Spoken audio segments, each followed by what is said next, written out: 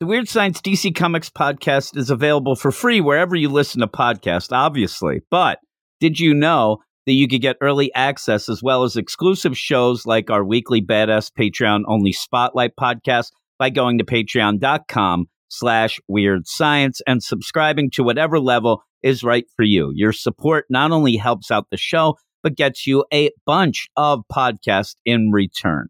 So go to patreon.com/Weird Science, and thank you so much for listening to this week's show.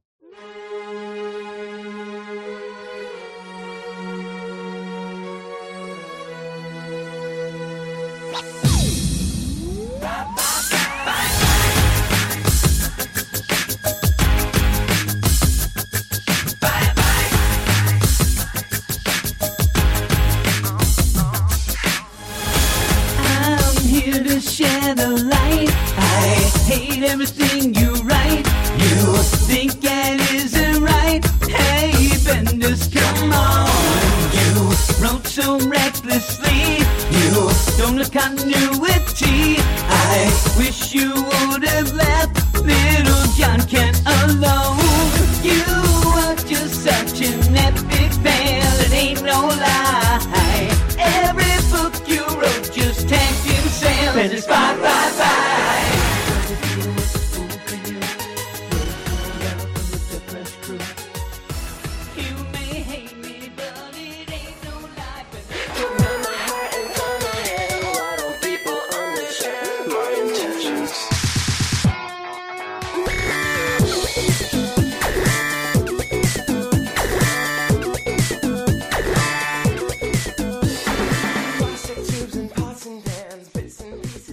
Welcome back to the only show that breaks down, cracks up, skews, and reviews each week's DC Comics. I'm the corruption inside the great darkness, Eric Shea. And I'm the purveyor of positivity, Jim Warner. And this is the Weird Science DC Comics Podcast, episode number 453. 453, and here we are, Eric, as we hit Comic-Con this weekend. A lot of people excited, a bunch of announcements this week that end up pointing out some crazy things about events coming up after the Dark Crisis, but also a big deal that just kind of broke, that Joshua Williamson will be on the Superman book when it comes back with a new number Superman one. Book. Yeah, new Superman. Well, not the new. You know what? That is a little misleading, I isn't know it? It is. It's crazy, especially Can't with say shit no more. Keenan Kong coming back for that event, it seems, as well. So there's crazy stuff going on, but I saw some people getting excited.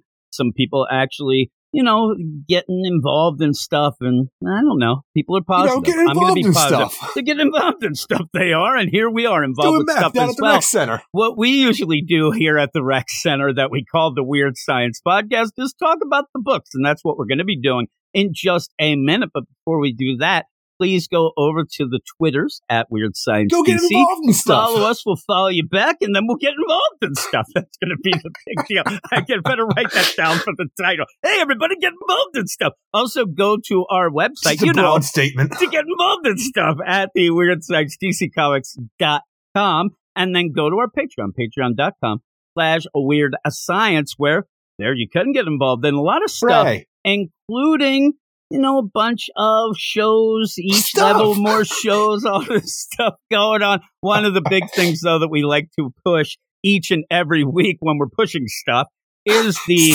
DC Badass Patreon Spotlight. And this week, the badasses, the Get Fresh crew, they pick Joker, the man who stopped laughing, number one. Oh my, is he all right? I hope so. Which one? You're going to have to pry that laughter out of my cold, dead hands. I think he said that, Eric. I don't think he did, actually. Where we did find out some guys like to do the H with the stall open, or maybe not even have a stall. We were very worried about that guy. Very odd. And the Dark Crisis, only from the nurse, the Deadly Green, number one, Eric. The Dark Crisis, the Deadly Green, number one, which I think we'll bring it up when we talk about the Dark Crisis book this week. They learned so much, Jim. Did they? Yeah. And it's funny because you ended up having already had read and reviewed The Dark Crisis when we did the Spotlight, and you brought it up that you were angry.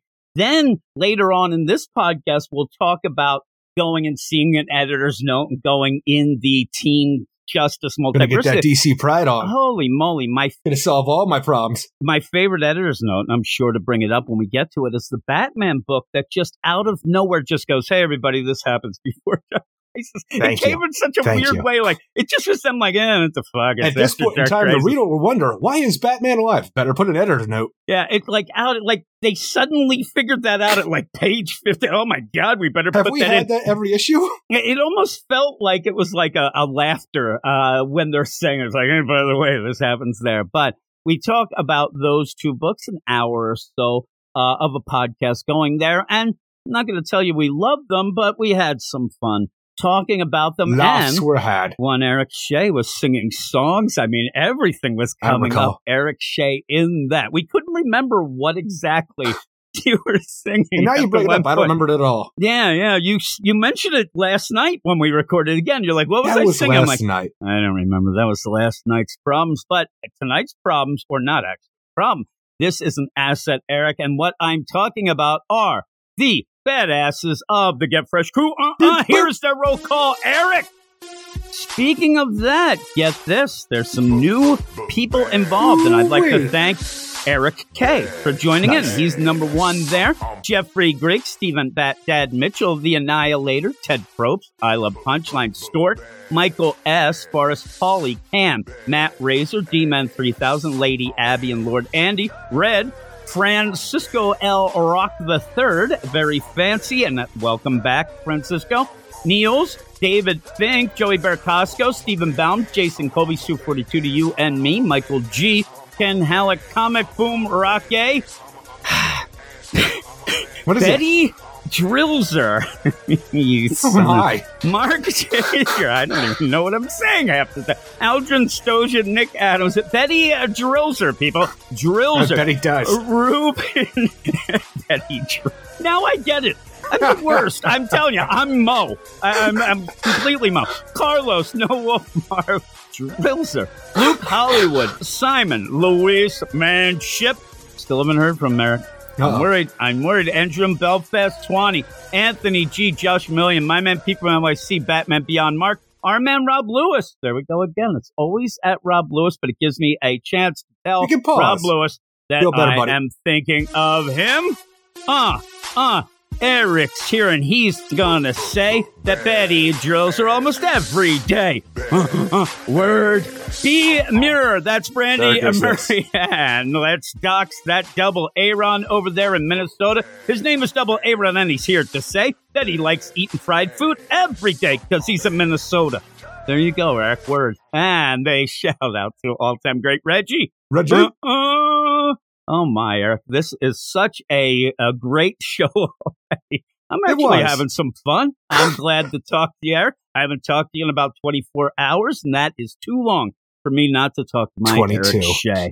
22, maybe. So with all of that, though, we have some big books, at least in the first section, and then we kind of tail off a bit in the second. But this is what it is. This is each week we come in. We're not writing the books, Eric. We don't tell what we do or don't do, right? We just do it. And I don't know what you're doing. Also, I don't know. We end up also, we have some mail. So that's a pretty cool deal as well. Doing stuff. We are, Eric. And we're going to go up right now to start with, the bigger books. We have the Dark Crisis event going on. We'll see, Eric. Is it started yet? What are you stalling for? Are we doing that? I don't know. I ended up wanting to extend the intro, and I'm actually nervously talking. I don't have anything to talk about, but I don't want to end this right now. You guys want to hear the books too? I have a weird nervous energy right now, Eric, and I'm trying to calm down. I'm trying to get you to calm me a bit down, soothe me. Take a break. Get to the with books. Your dulcet tones and things. But we're going to go off right now, and we will talk about those books.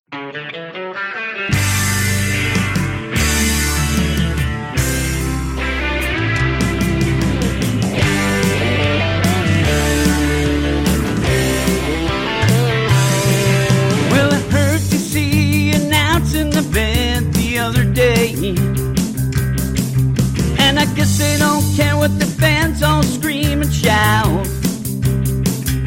Well, listen now, I got some news for you, and you soon find out it's true. And then you'll have to license all of your characters out.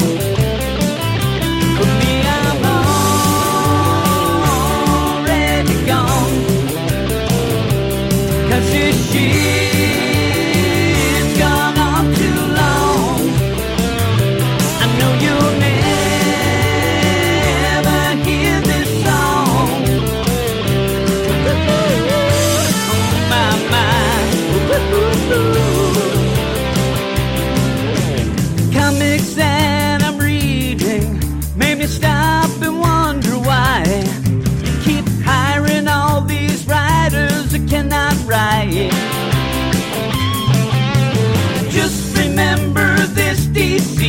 when we leave you far behind. Shitty writers write shitty books most of the time. That's right. For me, I'm already gone. Purveyor of positivity, Eric, here I am, ready to go, Eric. I only throw shade in song. That is back to that. But we end up having the big event here in this first section of books that makes this a big section. A very, very big section in a podcast that has a plethora of books. Will this stand up and stand the test of time? I don't know. But if you want to read reviews, including Eric Shea's written review of The Dark Crisis on Infinite Earths #5, which I did read before, did my homework, Eric, go over to WeirdScienceDCComics.com. No, I just read the review, and I thought, damn it, I wish he still spoiled things. Seriously. What I really thought, oh my, how am I going to talk about this one? No, I did read the book. I read the book a couple times, and it's what it is. Is it getting started? Is it not? This would have been, in my mind, a better #1 issue.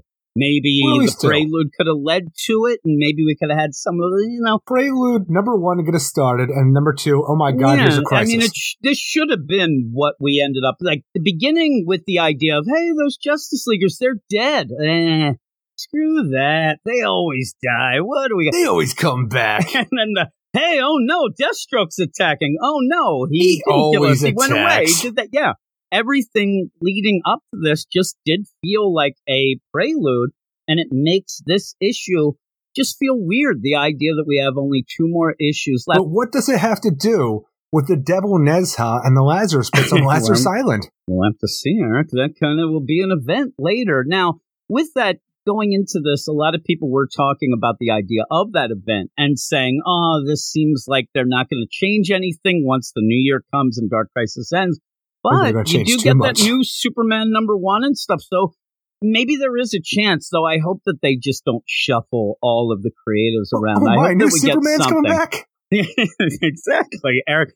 But yeah, this Dark Crisis, me and you have been pretty positive for it. We've been enjoying it for the most part, but we've been waiting for it to start.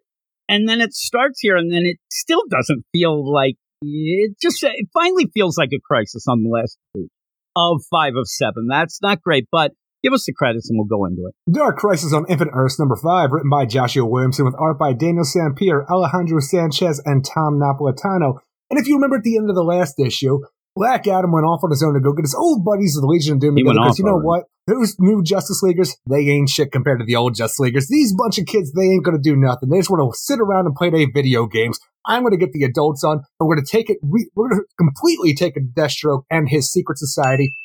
It's just too bad that Deathstroke, being infused by, the great darkness and being a slave to it, spit in everybody's mouths because he's a gross motherfucker. Now everybody in the Legion of Doom, except for Black Adam, is now one with the darkness as well. Basically what you're saying, and this is the problem, I think, with everything that's come before this. We get a repeat. You ended up, nobody likes getting spit in their mouth. Well, some people do. I've seen some things like that. That's not for me, Eric. I'll tell you that, right? But Black Adam, he ends up coming back. Oh my God, remember the big dog. He comes back. Y'all don't know this, but the Justice League, we went up against the Great Darkness's army, and none of them guys was shit but me. I was the guy that came through. Everybody else, they died. I was the big dog over there. So he ends up where Nightwing, John Kent, he's like, you guys are nonsense. You're not as good as the Justice League. The Justice League wasn't good enough themselves. I'm going off to do other things, possibly join up, and now he's back. John Kent's like, I'm going to be in charge of the Justice League. Like, you ain't no Superman. Hey, Nightwing, why don't you do this? I can't do this. And Nightwing finally says, Black Adam's like, you can't do this either now that I thought about it. I'm going off doing my own thing. I hope that they end up then saving him. And in this, it starts off, and you end up having the Battle of the Legion of Doom now. And he is fighting Black Adam's God. And it seems like Black Adam, with his powers, can kind of stave off as long as he Shazams the shit out of everybody and gets the lightning thrown at it. Somehow this affects the Great Darkness more than anything else in the DC universe. I'm telling you, that's all I do is have him do his Well, that's what he wanted to do, but right? Sinestro put a construct gagging his ass up. That's the deal. He gags it up, and there is Cheetah, Sinestro, the Legion of Doom. Yeah, they have problems right now, but when he ends up being saved then by Sideways, never going to live that down. The only thing that I can think of that with just stepping out with Sideways is They needed somebody that can make portals, and they're like, who else is left? Oh, Sideways. But it's Raven. cool. I like that. I like having that. I guess they didn't I guess she was want busy Raven. doing Deadly Green stuff. Exactly.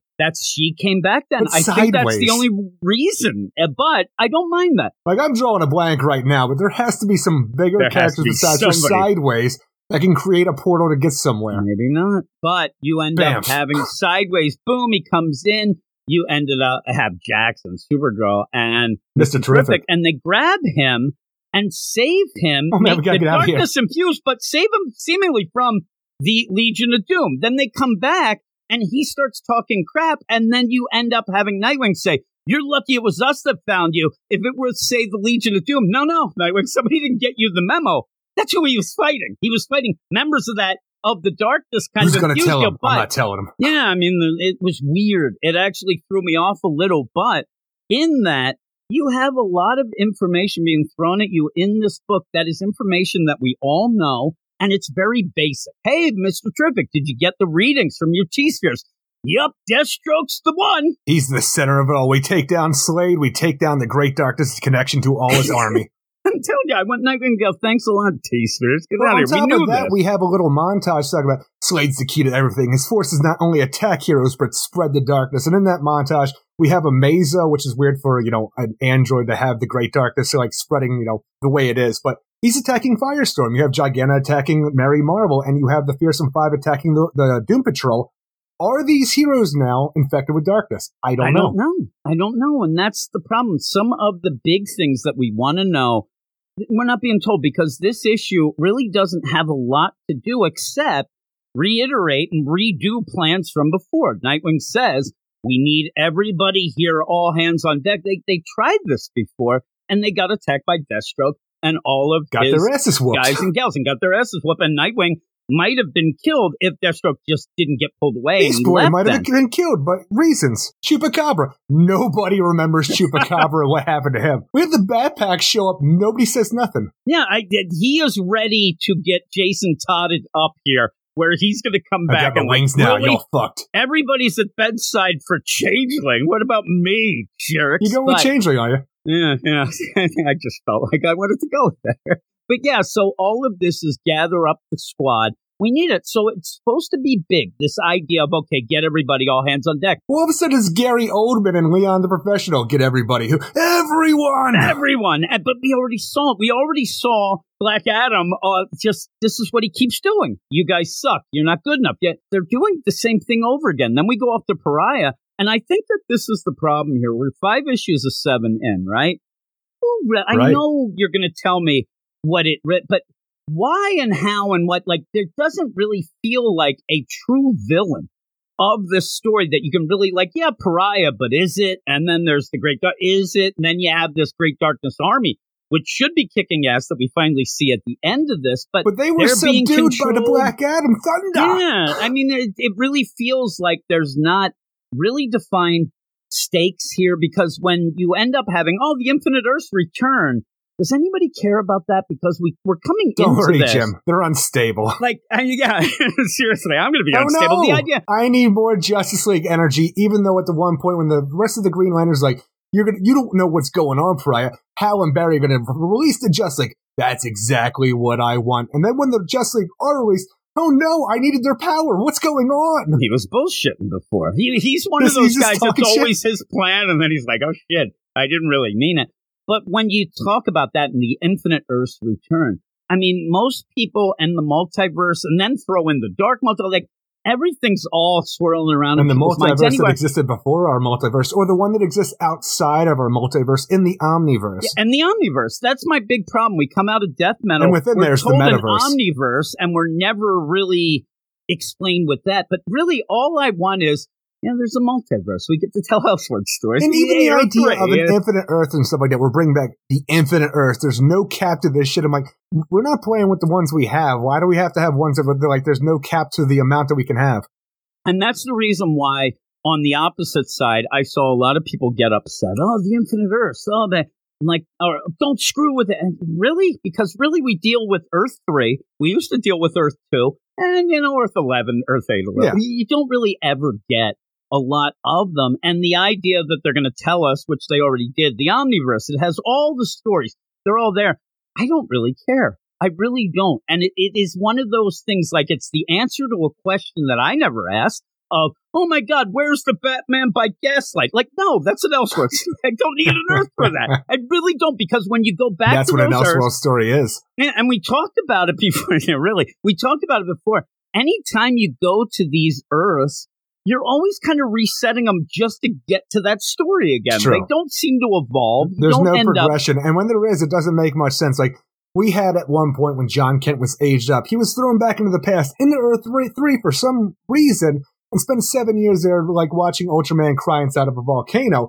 Did he then, age up in that 7 years, catch up with our own timeline, and then come back? And then at the one point when, after Death Metal, when the multiverse was destroyed and then recreated, now we have the new Earth 3 and the new versions of the Crime Syndicate. Like, at what point are we going to move on and actually see progression with characters that we actually care about outside of our own prime Earth? Exactly. And you always, like, if you go to the vampire deal, the Blood Rain, you're not going to go there and find out. Yeah, you're not going to find out, oh my God, all the vampires were killed. It's just going to end up being exactly what it always is. I'm pretty sure there's nothing left to go back to that world with anymore. But now it's been recreated, so there's a million stories. Do we need an Injustice world? Do we need a cartoon world? It's neat to have these stories, but we don't really deal with it that much. Jim, I'm a nerd, and I will tell you right now, yes, we do. I know, but I need to have a defined area of where these stories are taking place within my multiverse because I am that nerd. But yeah, I mean, somebody's out there like, when are we going to get to that Earth 37? Well, even the idea from the get-go of the New 52, it's like, we have 52 Earths, and there's Earth 0 as well, so technically 53 possibly. Well, I don't know, I guess it goes to the 51. But the idea then, we're going to have all these things eventually mapped out. Grant Morrison gave us a multiversity guidebook and started mapping stuff out, except for a few that were still question mark areas. And then Joshua Williamson, I believe it was, maybe it wasn't, maybe it was somebody else, came like, oh, those Earths we never told you about, those are what we call pillar worlds. They're nothing. They just need to be there. I'm like, well, why? Why would you do that? Like, that's bullshit. The 53rd Earth, that's the Ape Earth, Eric. And then we get this, and then we get the Dark Multiverse. Everything goes all around. And that's my big problem here, where you're saying, oh, the Infinite Earths return, and this might be the case. You kind of never really defined everything anyway, and everybody's confused. So it's not that big a deal. But in this, if you just play the idea and you just center it, because I think it's going way too far, where you want to have not just the Infinite Earths. Pariah wants his Earth back. He ended up... It's in a pocket dimension. Don't worry, buddy. He wants that back, and that could change and ruin Hyper Time and the multiverse because, like you said, it's that pocket deal. That's big. Center more on that. Honestly, I have no idea if that's even canon anymore, because at one point it was a world within the infinite, multiverse, the Infinite Earths. And then after that, they're like, oh no, that was never really there. It was a pocket dimension that his world wasn't destroyed. So it doesn't even matter anymore, because the thing's been recreated so many times. I don't even know what Pariah knows about Flashpoint and all these other things. When you end up having him yell Infinite Earths return, and you end up I want somebody like a Barry who does go through the multiverse a lot and things like that saying, what exactly are you talking about, bitch? Like, even right now, like, call where him is out. he I don't at? think he could explain it. Is it Earth Omega? Is it the Elseworld? Is it his own pocket dimension that he's doing Don't stuff even on? start, Eric, because I was actually going to avoid the idea of the Earth Elseworld and the Omega Earth. Those were never explained. We have a foundation of sand, as we say here, and I just can't build a need it multiverse to on make sand, more Jim. sense. You can't. It ain't solid. Yeah, that's how you get that dark multiverse. But even that and all this stuff going on, then you throw in the dream worlds of the Justice League. It's all wonky. To get to a point is what I said at the beginning of this. What are the stakes? What is at hand here? And who's the real villain? Because really, you want to make it, or Joshua Williamson wanted to make it the Great Darkness. Then he pulled that back, and it's not really the Great Darkness. And Pariah, he's not doing this. And then, as we go forward in here, this week, we were told in the one-shot deal, the Deadly Green, that there is this virus inside of all this. Something's corrupting and infecting the Great Darkness. And you know what? It was the heroes. It was us. People. It was humanity. It was Earth. And then this ends up telling you that that's Deadly not the Green case. is people. It's really, oh my, we'll hear that a bit later.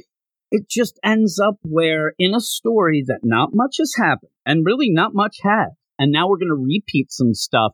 Why is it this confusing and convoluted. Because even when it's all hands on deck back at the Hall of Justice, where like John Kent comes out with the antimatter-like device that Pariah originally had to destroy, so that we were somehow wedged into the Great Darkness that was inside the ring that Obsidian put inside his father's ring for a weird play of had to talk to the Great Darkness. We pulled this thing out like the freaking paw of the lion, the thorn in the lion's paw.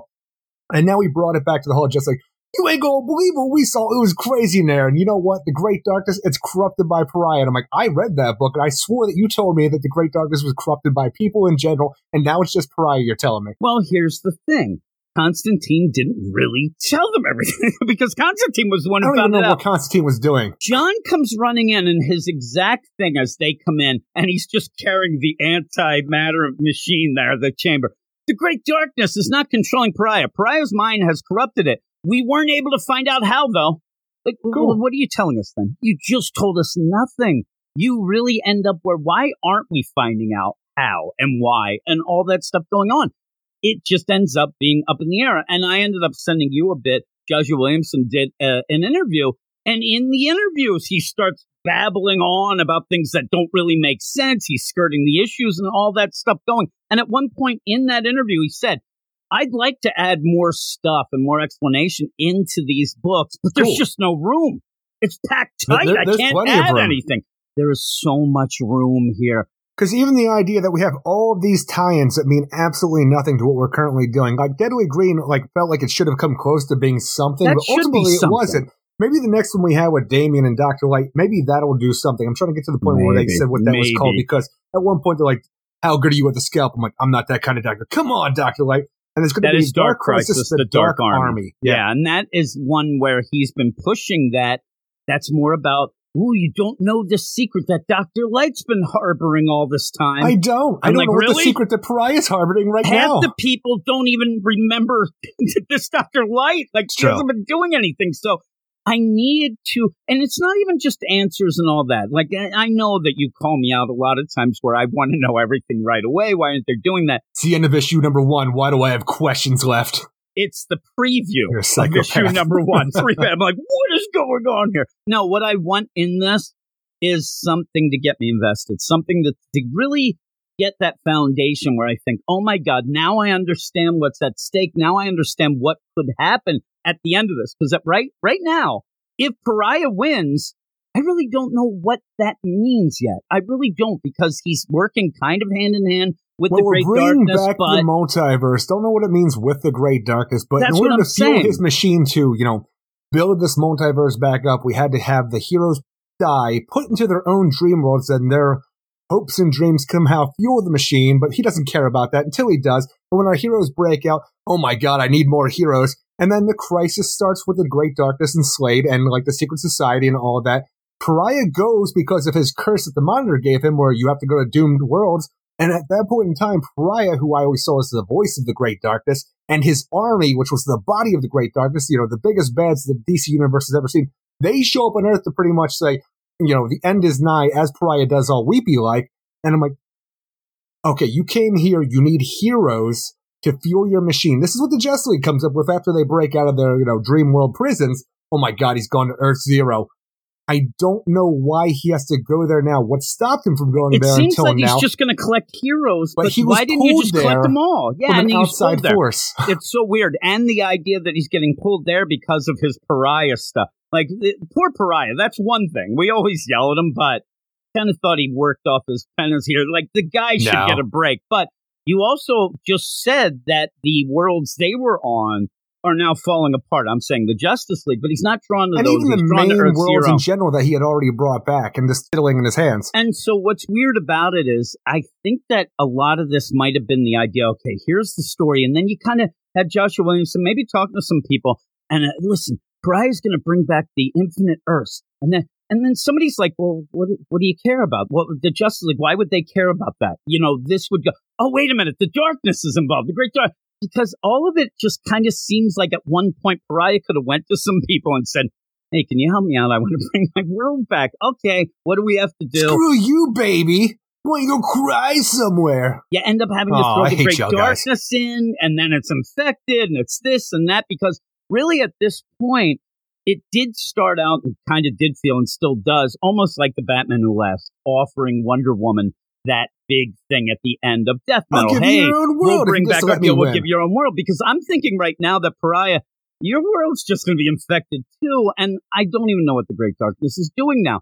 Even after the Deadly Green, where it's there, communing, talking with Constantine about, hey, I kind of like you. I'm a David Bowie fan too. That's just Lucifer Morningstar. I don't even know how he connects to the Great Darkness and what the Great Darkness has infected at this point in time. But again, that was to show you that they're claiming now in this that, we were told Pariah is the big virus. No. Pariah, before that he was playing it up. It seemed to me that he was playing it up and making the Great Darkness think that the Great Darkness was controlling him, but he was controlling that. No, it's wonky. But who's controlling who, Jim? Because I can't tell you. Who has you? But yeah, you end up then with this, though, where everything is just repeating. It's repeating in an event, in a crisis. It doesn't feel, but even then, hey there, Black Adam, what's going on? You guys aren't good enough. You're that. Well, we saw this play. Change up your deal. And not even the idea of changing, because you have a few things here and there, but even the big deal that you have is oh my God, we have to get the real Justice League back together, because I saw what your son was putting together. It was bullshit. So we need the real Justice League. So Barry and Hal are traversing the dream prison worlds of the Justice League, trying to break them out of their, mind fog. And they, Hal did it with Barry, and then they moved on to Batman, and they're going to fight Batman until it's like, hey, here's a construct of a picture of your family. Oh my God, my family. I remember everything. How do we get everybody else at? You know what we do? We go to the symbol of hope. We go to Superman's world. Hey guys, what's going on? I know this world's fake. We need to freaking think of our friends and family, and that's going to break everybody else out. And then they're just all broken out. And for some reason within that, Superman, because he knows he's in his own world, he is a lucid dreamer in his dream world. And then he sucks his world into himself and becomes a cosmic Superman who then breaks free with the rest of the Justice League. And then Pariah's like, oh no, why'd you guys go and do that shit? But you know what? It doesn't matter, because I'm going to Earth Zero. But if you leave this whole thing behind, you are connected to your worlds. Your worlds will be left behind, and that dooms you. The Justice League will be dead for real this time if you guys leave this little place I call home here, wherever it is. Yeah, and if your worlds get destroyed, which it seemed like Superman had a weird problem suck it with in yourself like Superman. I have whole worlds inside of me. You go, and we haven't had the Batman world without a Justice League book yet, so the time he's been there. We haven't had the Green Arrow one or the Black Canary deal either. So you end up, when you get to this, Hal and Barry in this Batman world, the one-shot's already happened. You even have him say, hey, the last time you were here, I ended up figuring things out.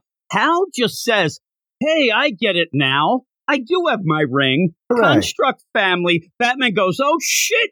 This isn't real. I do love my Bat family. And when they go to even then they go, we need to go to find out an expert in the truth. Now, they do grab Wonder Woman and stuff that they don't show, but it was weird to not go first to see. They go to Superman.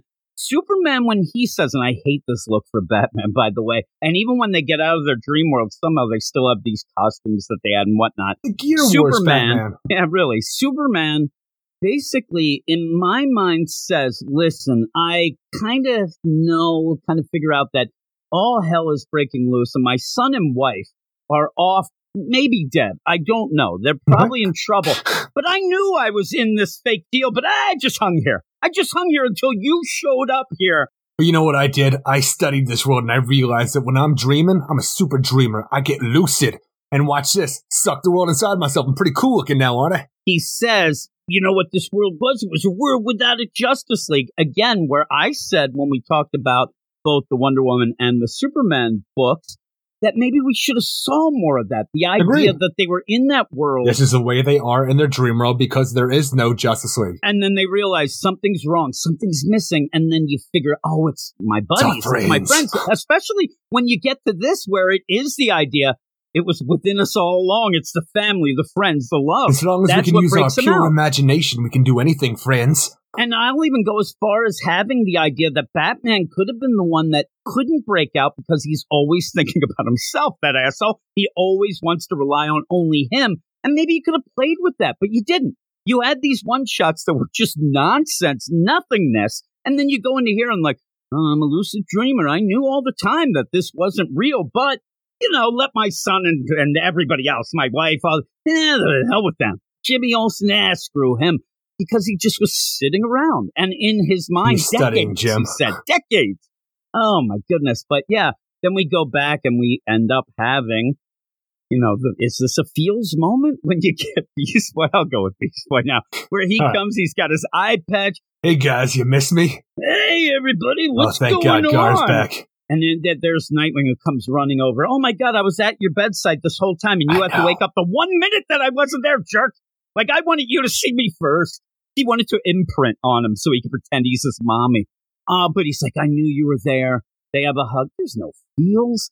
And in this, when you end up finally having, hey, everybody, all hands on deck, we're the Titans. I just sat there. I'm like, I don't know. It's a nice moment because even the idea when Black Adam is against this whole thing, like Nightwing is calling all the heroes to the Hall of Justice to make a final stand, and the idea, like, we're going to lose some heroes who don't want to show up to the call, some show up, some new heroes show up, and stuff like that with the Red Canary. But the idea where Black Adam is like, you're not the Justice League, like, we never were Titans together. I'm like, you know what, Nightwing? I love you. This actually works for me to a degree. It's such a weird idea, though, because Deathstroke is attacking the Hall of Justice with his secret society, all fueled up with the darkness. And we just have ourselves a big old battle with, thank God the Bat Pack showed up in the Teen Titans Academy. But like you do have some A-listers, people who were in the Titans and people who were used to be in the Justice League. You have some heavy hitters now, but like maybe they can go up against this whole thing. But it all is for naught because when Pariah, like the end is nigh, Pariah is pulled away, and you have the army of the Great Darkness, which is Doomsday, Darkseid, Trigon, the Upside Down Man. You name the biggest bads there are, they're over here chained up with Pariah. They were getting their asses kicked by Deathstroke and crew. Now that this is here, it's all is lost. I wish at this point in time, if I'm a hero here, when Nightwing said all hands on deck, except for, you know what, Justice Society of America, we have multiversal problems going on. You guys go and take care of that, hopefully with the Justice League Incarnate as well, because who knows what they're up to. You go off and do that. We'll freaking hold the fort down here and like make sure we have a home to get back to, a little slugger. And there's no way that anybody is surviving this threat. Even like you bring the Justice League back, you have fucking Lucid Dream and Cosmic Superman. You do whatever you need to do. Everybody is dying.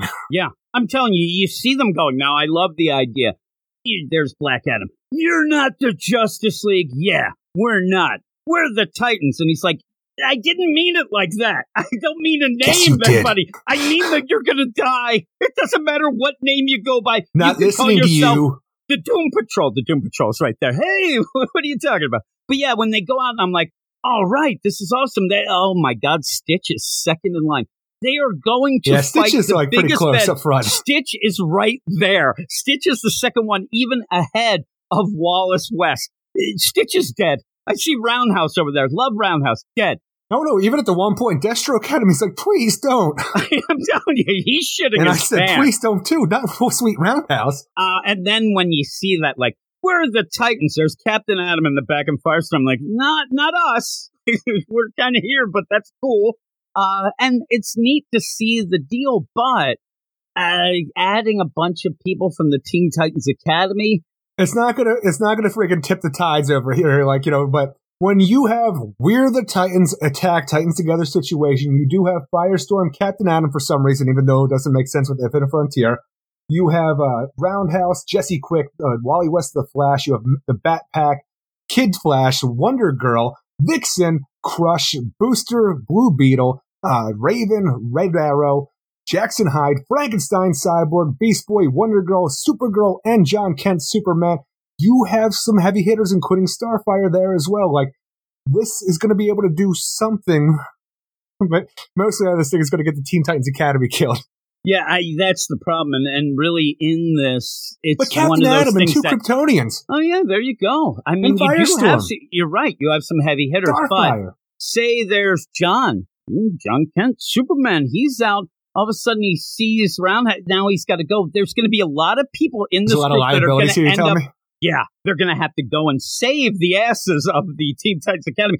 The Bat, they should have turned around right back to Gotham. Or stay there. Somebody... Like, yeah, I'm telling you. Make it up and say they have monitor duty. I don't know, but even when they went to Apocalypse to save Shazam, and I think it was either the Teen Titans Academy... Yeah, it must have been a Teen Titans Academy issue. When the Bat Pack are there, Chupacabra, he's not here because he should be in a hospital somewhere because he had a bomb strapped to his chest, but when you have Megabat and Bratgirl, who, as far as I'm concerned, have absolutely no powers and pretty much hardly any training at all. They were fighting people on Apocalypse. I'm like, this is bullshit. And then we get to this. I look at this and say, this is bullshit. Why are you getting these children killed? And maybe, just maybe, Deathstroke has a point. Yeah, he may. All they need is Naomi. If Naomi was there, she'd turn the tide. You know Eric, what? That Omega level power. Shit, we need that, some of that. She'd just be yelling, it's my first day. It's my first crisis. That'd be hilarious. I love where Deathstroke starts talking a lot of shit. He's like, listen, all you people, he's just yelling at them as they're running towards him because he knows this is bullcrap. And he's like, oh, you guys, you're just trying to be good to impress your fathers and stuff. Rose is right there next to her. I don't mean Except you, for you, Rose. baby girl. Like, I like you, but you go kill Nightwing. Go kill the Nightwings. Make Papa proud. Here we go. I know that Nightwing isn't the most powerful of the characters there. Obviously, he isn't. But he's leading the charge. And Deathstroke isn't even going to be bothered to go after Nightwing. He sends Rose to do that. Deathstroke's probably just laughing at all of these characters. Just like, really? And luckily, by the end, you do end up having Black Adam show up. And then there's Nightwing. Oh, you look like you wanted to join us finally. They should be begging his ass to join them because they're in big trouble. But like we said, then you end up seeing that whole Justice League stuff. And the big play here that we ended up getting annoyed is Pariah goes from, oh man, Justice League escaped. That's all part of my plan. That really ups Just the what ante. I That wanted. gets it going. Oh no, they escaped. Oh me, oh my. And then he gets sucked away, which we really haven't seen much of that either. With And that now, the thing deal is, I keep talking about the idea of the Great Darkness Army that's chained up from the biggest bads of the DC universe. They don't even have everybody on the final page here because you can't pack that much badness into one goddamn page. But you have Pariah, you have like Eclipso, you have Necron, you have Neron, you have Ares, Darkseid. Hell, you even have Slade Wilson there standing his ground with the rest of the crew. Doomsday, and not even the idea when we were talking about earlier that I didn't even think about because the skies are going red, the fucking lightning strikes. You have all of the shadow demons behind them, an entire army of shadow demons on top of the infected secret society, and on top of the fact that they're making the infected Legion of Doom and all that. Everybody's dead. It's all dead unless we somehow use the antimatter chamber with the world of pure imagination Superman, and we just somehow change everything because there's no coming out of this.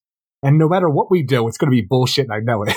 With that, though, luckily, Summer Zahid is there after her week of training. Oh, nice. Yeah, she's in the back. She's been around since Endless Winter. Week. She's in big trouble. Eric, she's just running into ice powers. Death. Just certain death. Oh, my goodness gracious. But in that, I mean, at least you end up, it is the darkest before the dawn. It always is in these things anymore anyway. But at least our heroes are a little enthusiastic. They might be going to their death, but they're going there with they're not enthusiastic anymore because even when Pariah shows up and Nightwing looks, he says, fuck. They were dead anyway. I mean, seriously, Nightwing, you are real over the top. And with that, you ended up having a bunch of previews and things like that. And I'm not so sure that you don't end up having Superman and this cosmic deal going to night. I don't know what they're going to do. At this point, I don't see how any bunch of heroes, no matter what you get, what you do, could beat this team. And this really didn't make me think. There's no like, oh wait, I see a crack in the deal here. No, they don't even have all their dark army there, not even including all the people who are in the darkness as well. You end up having something that is just so big that you're just going to have to do something wonky. Something's going to have to happen. Where's that wishing machine? You end up where I think it's fully the anti-matter chamber that they got from Pariah's deal in that Deadly Green. That has to be something big. Maybe it'll end up being able to suck the darkness. No, we got to destroy this world before Pariah does. Remember, they're like, we're going to go and tinker with that. Yeah, Dr. Fate. And we didn't know if it was Khalid or if it was Kenya. I'm going to do some gadgets with this and figure it out. I think they just turned it into a wish machine. Who's got the Element X? Oh, it got mutated by the Dark Multiverse. We don't have any anymore. It was on the moon. The damn you, Luke Fox. But with that, next, death to the DC universe.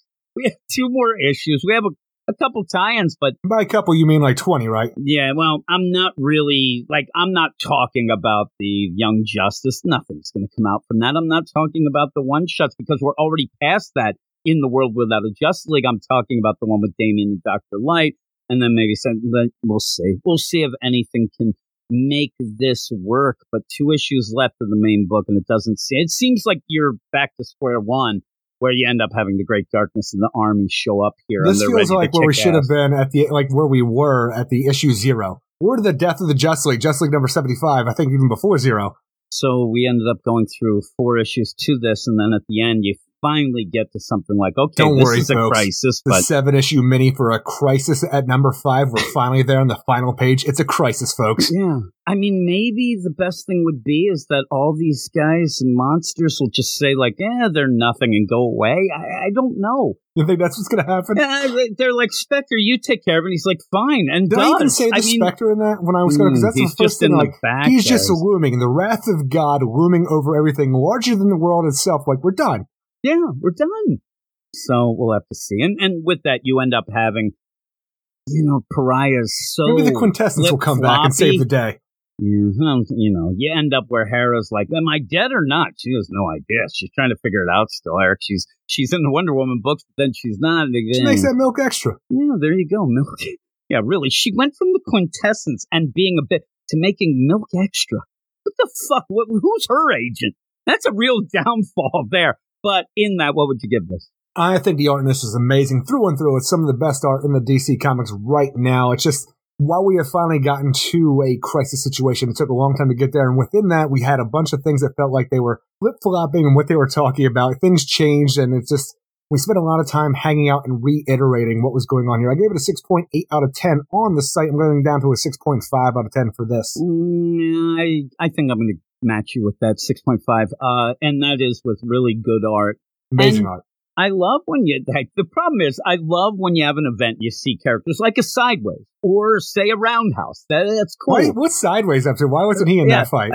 He realized that he's the I'm smartest stepping out, one. y'all. He stepped out of this book. He's like, I don't want to get killed. I'm going to go back and do my YouTube Go video. find Brimstone. Seriously, he's like, I'm going to go find Damage, Brimstone, and maybe, some of them Immortals. I'm surprised Plastic Man's not front and center here. People love using him, but he's not around. Cool. I'd like to see him. Or even going Elongated on Man. Somebody who's stretchy. That's what's going to save us. You at need the the end. stretchiness is what you need. Really, you can't stretch out this plot anymore. You got to get going. So in that, though, yeah, I like seeing those characters. I don't like seeing go to their imminent death. That's the big thing. And having these kids. Well, it's funny because you have Deathstroke. It's the kids, David. You have Deathstroke doing his normal stuff. You always putting kids in jail, and then you do that in the worst possible way.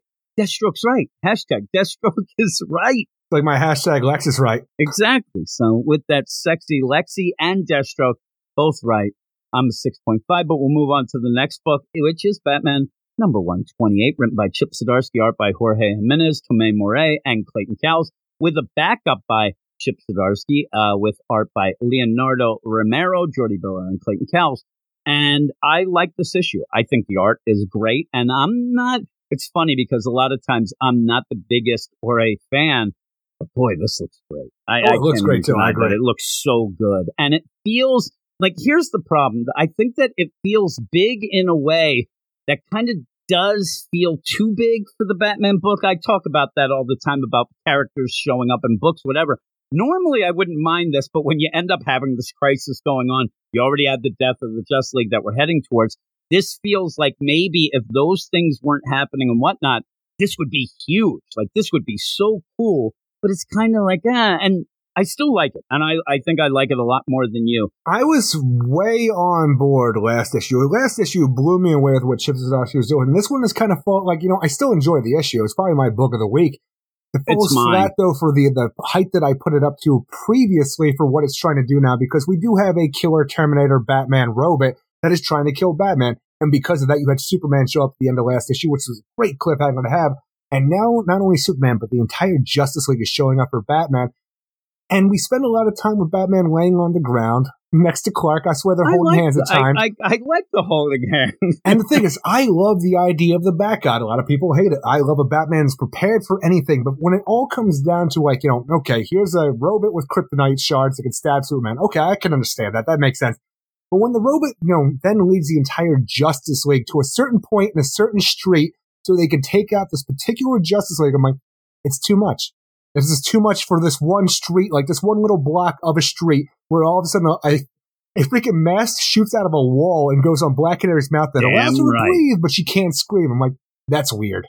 I liked it. I actually, and again, is this as big and crazy as Mecha even buildings, the idea right? Of, nothing is going to be more over the top That's than why that. I could that is go not with this, thankfully. But even when you have Hawkgirl here, and then her wings are magnetized, and Martian Manhunter's like, how can that be? She's got the nth metal. That's not magnetized. Like, it's not magnetic. And I'm like, are we going to continue that thought? No. Hawkgirl's just down, and we don't have anything to do with any. And they said he just went with it. It's like, well, it's not time for science. I actually like this idea of, I wish there was something with it, though, because where you have, isn't it, obviously, it's playing off the Tower of Babel. It's also doing the Grant Morrison stuff with the Zoran.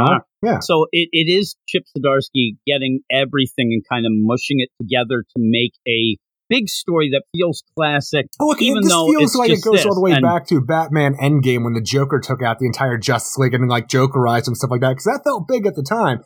This actually feels a bit bigger here, especially for how we end the issue. Yeah, I even got the feel like this is the bigness that I thought maybe that Amazovirus, the bigness that Amazovirus story should have had as well. Yeah, you have all this these things, and I do like this, though, where it is a Batman. I wish that we would have seen something, though, because this would have been the Zoran R plan and all this with this failsafe, that maybe it should have been a little bit dated. Like it wasn't set up for maybe a Hawkgirl, because that would have been something that he thought of before. Our current Justice League in this one street, like what else does it have here for whoever would go up against Batman or actually try to save Batman? It's such a weird situation because did Zoran R set up these failsafes in case somebody tried to help Batman when the failsafe was activated, or is this Batman's plan to take out the Justice League in this one particular block on the street, no matter who it might be? I don't know. It's very weird. It is weird. But I do like this idea that instead of just the contingency programs, the big contingency is to go after Batman, too. So he is involved, though, when Clark ends up... Wonder Woman, you want to fight? Why don't you come down on 9th Street? Yeah, meet you at the 9th and 2. She's there. She don't know what's in for her. When Superman goes, what's going on, Bruce? When they're laying there, because right away it has to take out Superman. But is it making a calculation of Superman is there to help? Because if this was a failsafe for a Batman gone wrong, who's to say that the Justice League wouldn't be with failsafe? Like, trying to take down Batman. But when he ends up, and right away, you got to take Superman out. He has the kryptonite. But when he ends up stabbing Superman's just like, what the fuck is going on, Batman? I don't know. It's a robot after me. It's like, I can't tell him this. Like, that's when so funny, too, because he collapses next to a collapsed Batman who's pretty much on death's door the way he is right now from being broken and beaten throughout this story. But as Superman's laying there, also on the death's door with this kryptonite knife shoved into his stomach, I just want Superman to say, what the fuck are you wearing? Because Batman is still in the Zoran R he's in the Zoran R deal. The purple does not suit you, dude. What's going on? Yes, it does. How dare you? I know. So he's there, and with that, you end up having Green Arrow show up, and we talked about it last week. The most badass character in the DC universe. I was talking with Joey Bercosco all week about it. Who can not only fight back the freaking vampires in DC versus vampires single-handedly, but then also take a freaking rabbit punch from Doomsday and then come out of it alive from his imaginary dream world, but now is shown up and he's going to take on a Terminator Batman robot, and he's going to do it willingly, and as far as I'm concerned, better than anybody else in the Justice League in this issue. And in that, I said last week, I believe it was, or the week, whenever it was, that I said, he's the hero of all the Elseworld stuff, because he's right here right now. Injustice, Dark Knight Returns, he always all these the things. Ollie always comes through. And I always said that it was because of the idea that he has that older weapon deal, the bow and arrow, and that might come through it, but he's kick-ass. I mean, he ends up getting beat up and going back. He is awesome in this. As you see that, this is probably a cooler Green Arrow than we've seen in even his previous run of Green Arrow comics. This is the coolest he's been. Yeah, and he needs a book right now. Or even this, if Chip Zdarsky can't write this, have it be the backup. I need more Green Arrow like this. He's so kick-ass as he ends up saying, and even the joke of, hey, I got to get back there. What? Hey, the Justice League is shit without me. And he goes, I'm like, that is awesome. He's going because what happens is the whole, Justice League does show up to try to take down Failsafe. In the meantime, you have to get Batman and Superman. They're going to die. Yeah. Even Batman says, so Tim's right, Robin, I need you. It's so funny, too. I love the idea, because not only is Oliver badass, but even the idea where we have he's not exactly a man as far as I'm concerned. So still a teenage boy, Tim Drake, you mean Robin. Tim Drake, yeah. But the idea is like, okay, I'm going to take Batman. You carry Superman to the JLA jet. I'm like, he's a boy. I'm like, Superman weighs a ton. Yeah, I know they're two big guys, but I'm sitting there thinking, wait a second, Superman has to be heavier. There's probably some weird stuff about. And yeah, there's Tim. Can you imagine Tim's just grunt and try to get that there? I like the way that everybody's acting in this a whole lot. When you have the Justice League, yeah, Superman went in gung-ho like he does because he's Superman. He got his ass stabbed because of it, and now he's a liability like we talked about with the Teen Titans Academy and stuff like that. But we have to all right, Tim Drake, get into the Justice League jet. It can fly itself, take Superman to the Fortress of Solitude. It's the only place that's going to save him. And even there, where Batman, he is broken, beaten. He can't even get up. He's like, I need you to continue on because this world, more than anything, needs a Superman. You have to go and fix him up. I have to go back. I have to this. And just opens up the hatch, like, just drops into the ocean. I'm like, you're drowning. You're not doing anything. But thankfully, he has a communicator that gets a hold of Aquaman, who grabs a hold of his ass before too long. Yeah, because Batman realizes he is the thing that if they go to, the fortress, Failsafe's going to follow him. I still feel like the Failsafe would have checked. Yeah, maybe. With that, yeah. But maybe that's the thing. He checks and he's like, okay, I already beat them up. It's weird. Time to replicate and take over Gotham just like a Batman would. Yeah, what? So you end up where they go to that, and Failsafe draws them to that, fifth and shoe. Like we said, that block that ends up attacking, and then you end up having Nightwing and Green Arrow. Like there was no real Failsafe for them. There's no real attack for them. They end up where, okay, we're just going to have to attack it. But even Failsafe says, I'm the one who's the so they start attacking. And you have a big feel for this. I mean, this feels like a huge deal. You have these fights going on. And I think that the problem is it's hard to maintain this level of, hugeness of this story. Because like you said, we were wowed last issue. We were so into it. All the things that were happening on that weren't just, shoved in your face, say, hey, look at this for the reason of this. It was just there for the art to show you and the reactions that our characters had. Everything felt elevated in the previous issue, especially when you're trying to, dive into Morrison stuff, because it's so hard just not to go even crazier with it to the point where it's nonsensical. Going into this and adding more stuff in a real coherent way. Last issue I'm on board. I want to see the rest of this. This one, because what we have with the Justice League showing up, and even the ending where the idea is... That's where I get a little dip there. Batman's unconscious. Aquaman took him back to Atlantis. He's been unconscious for 2 weeks. Healing up. Don't worry, he's got some weird sea life sucking on his wounds. He's in the Bacta tank. He's cool now. He's pretty much in the Bacta tank is what it is. It's like, you got to get back to Gotham though, Bruce, because you're fail-safe.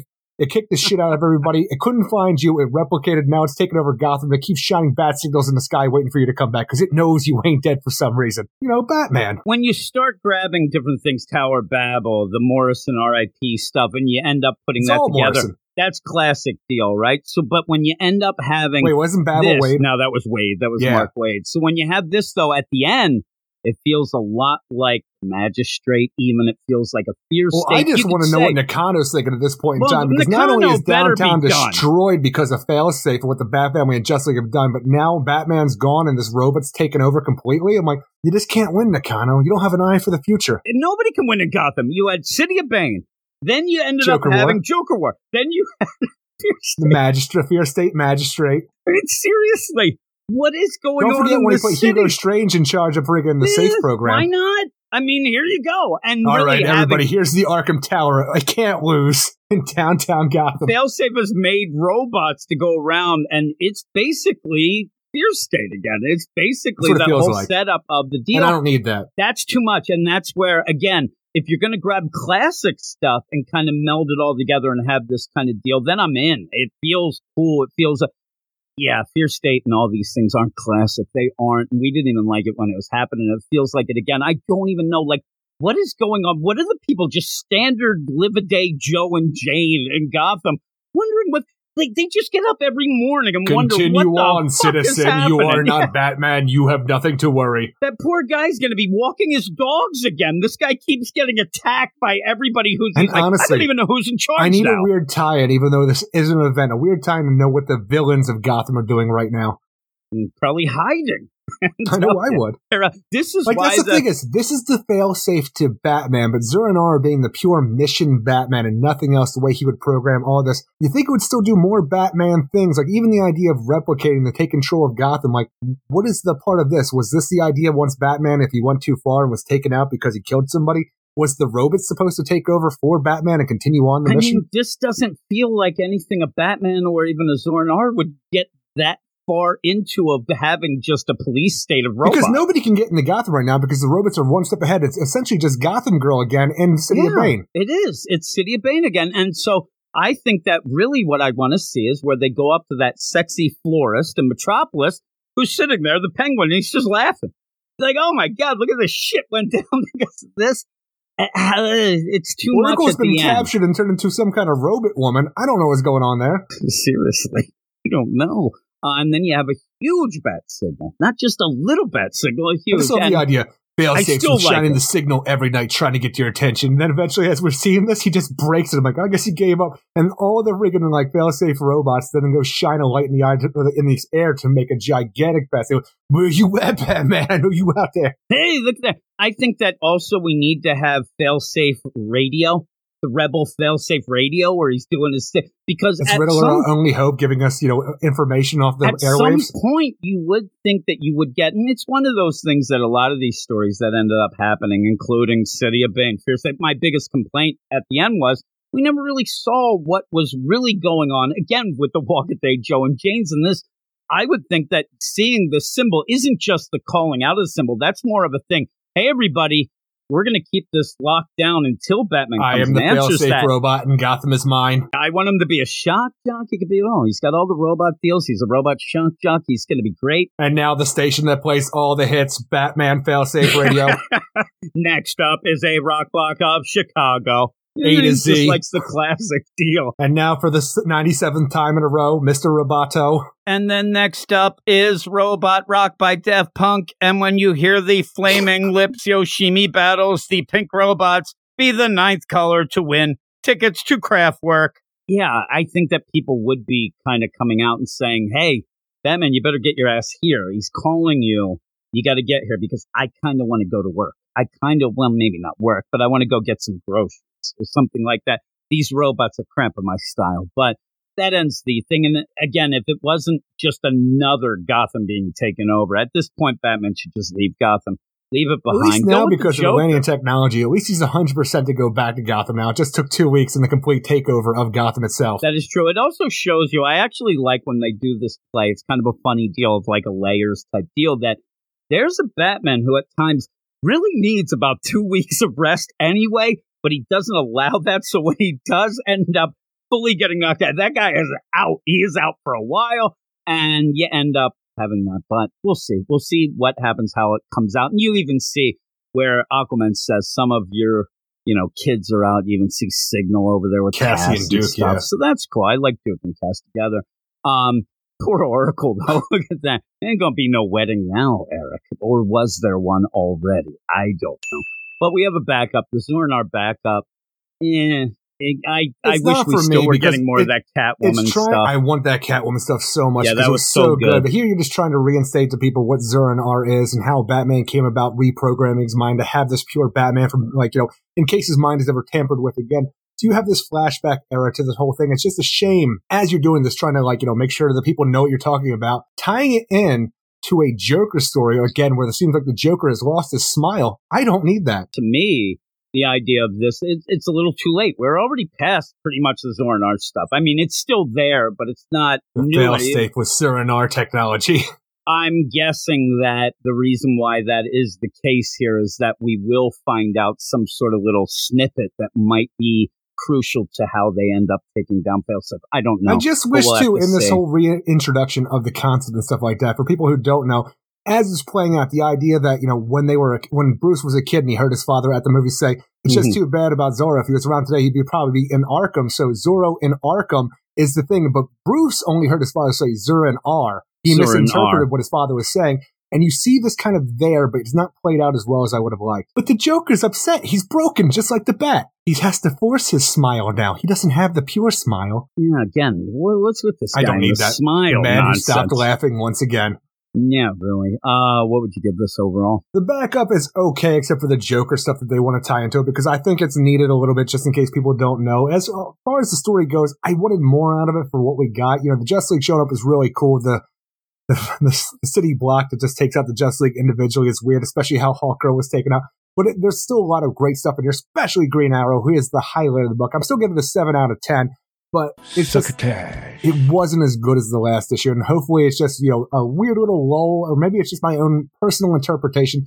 I still look forward to this book because the last issue got me so excited. Yeah, I'm an 8.5, and I really liked it. And I go with that whole block deal, which I kind of giggled when that happened because I did just think of the mecha buildings and stuff that James Tynion had with the you know that Gotham toys Knights coming out? I think protocol. it's at New York Comic Con right now, where that toys displayed almost like a seriously, Constructicon transformer that gets put together. The building, is it going to end up where Tom Hanks goes and doesn't get it? I mean, seriously, with that.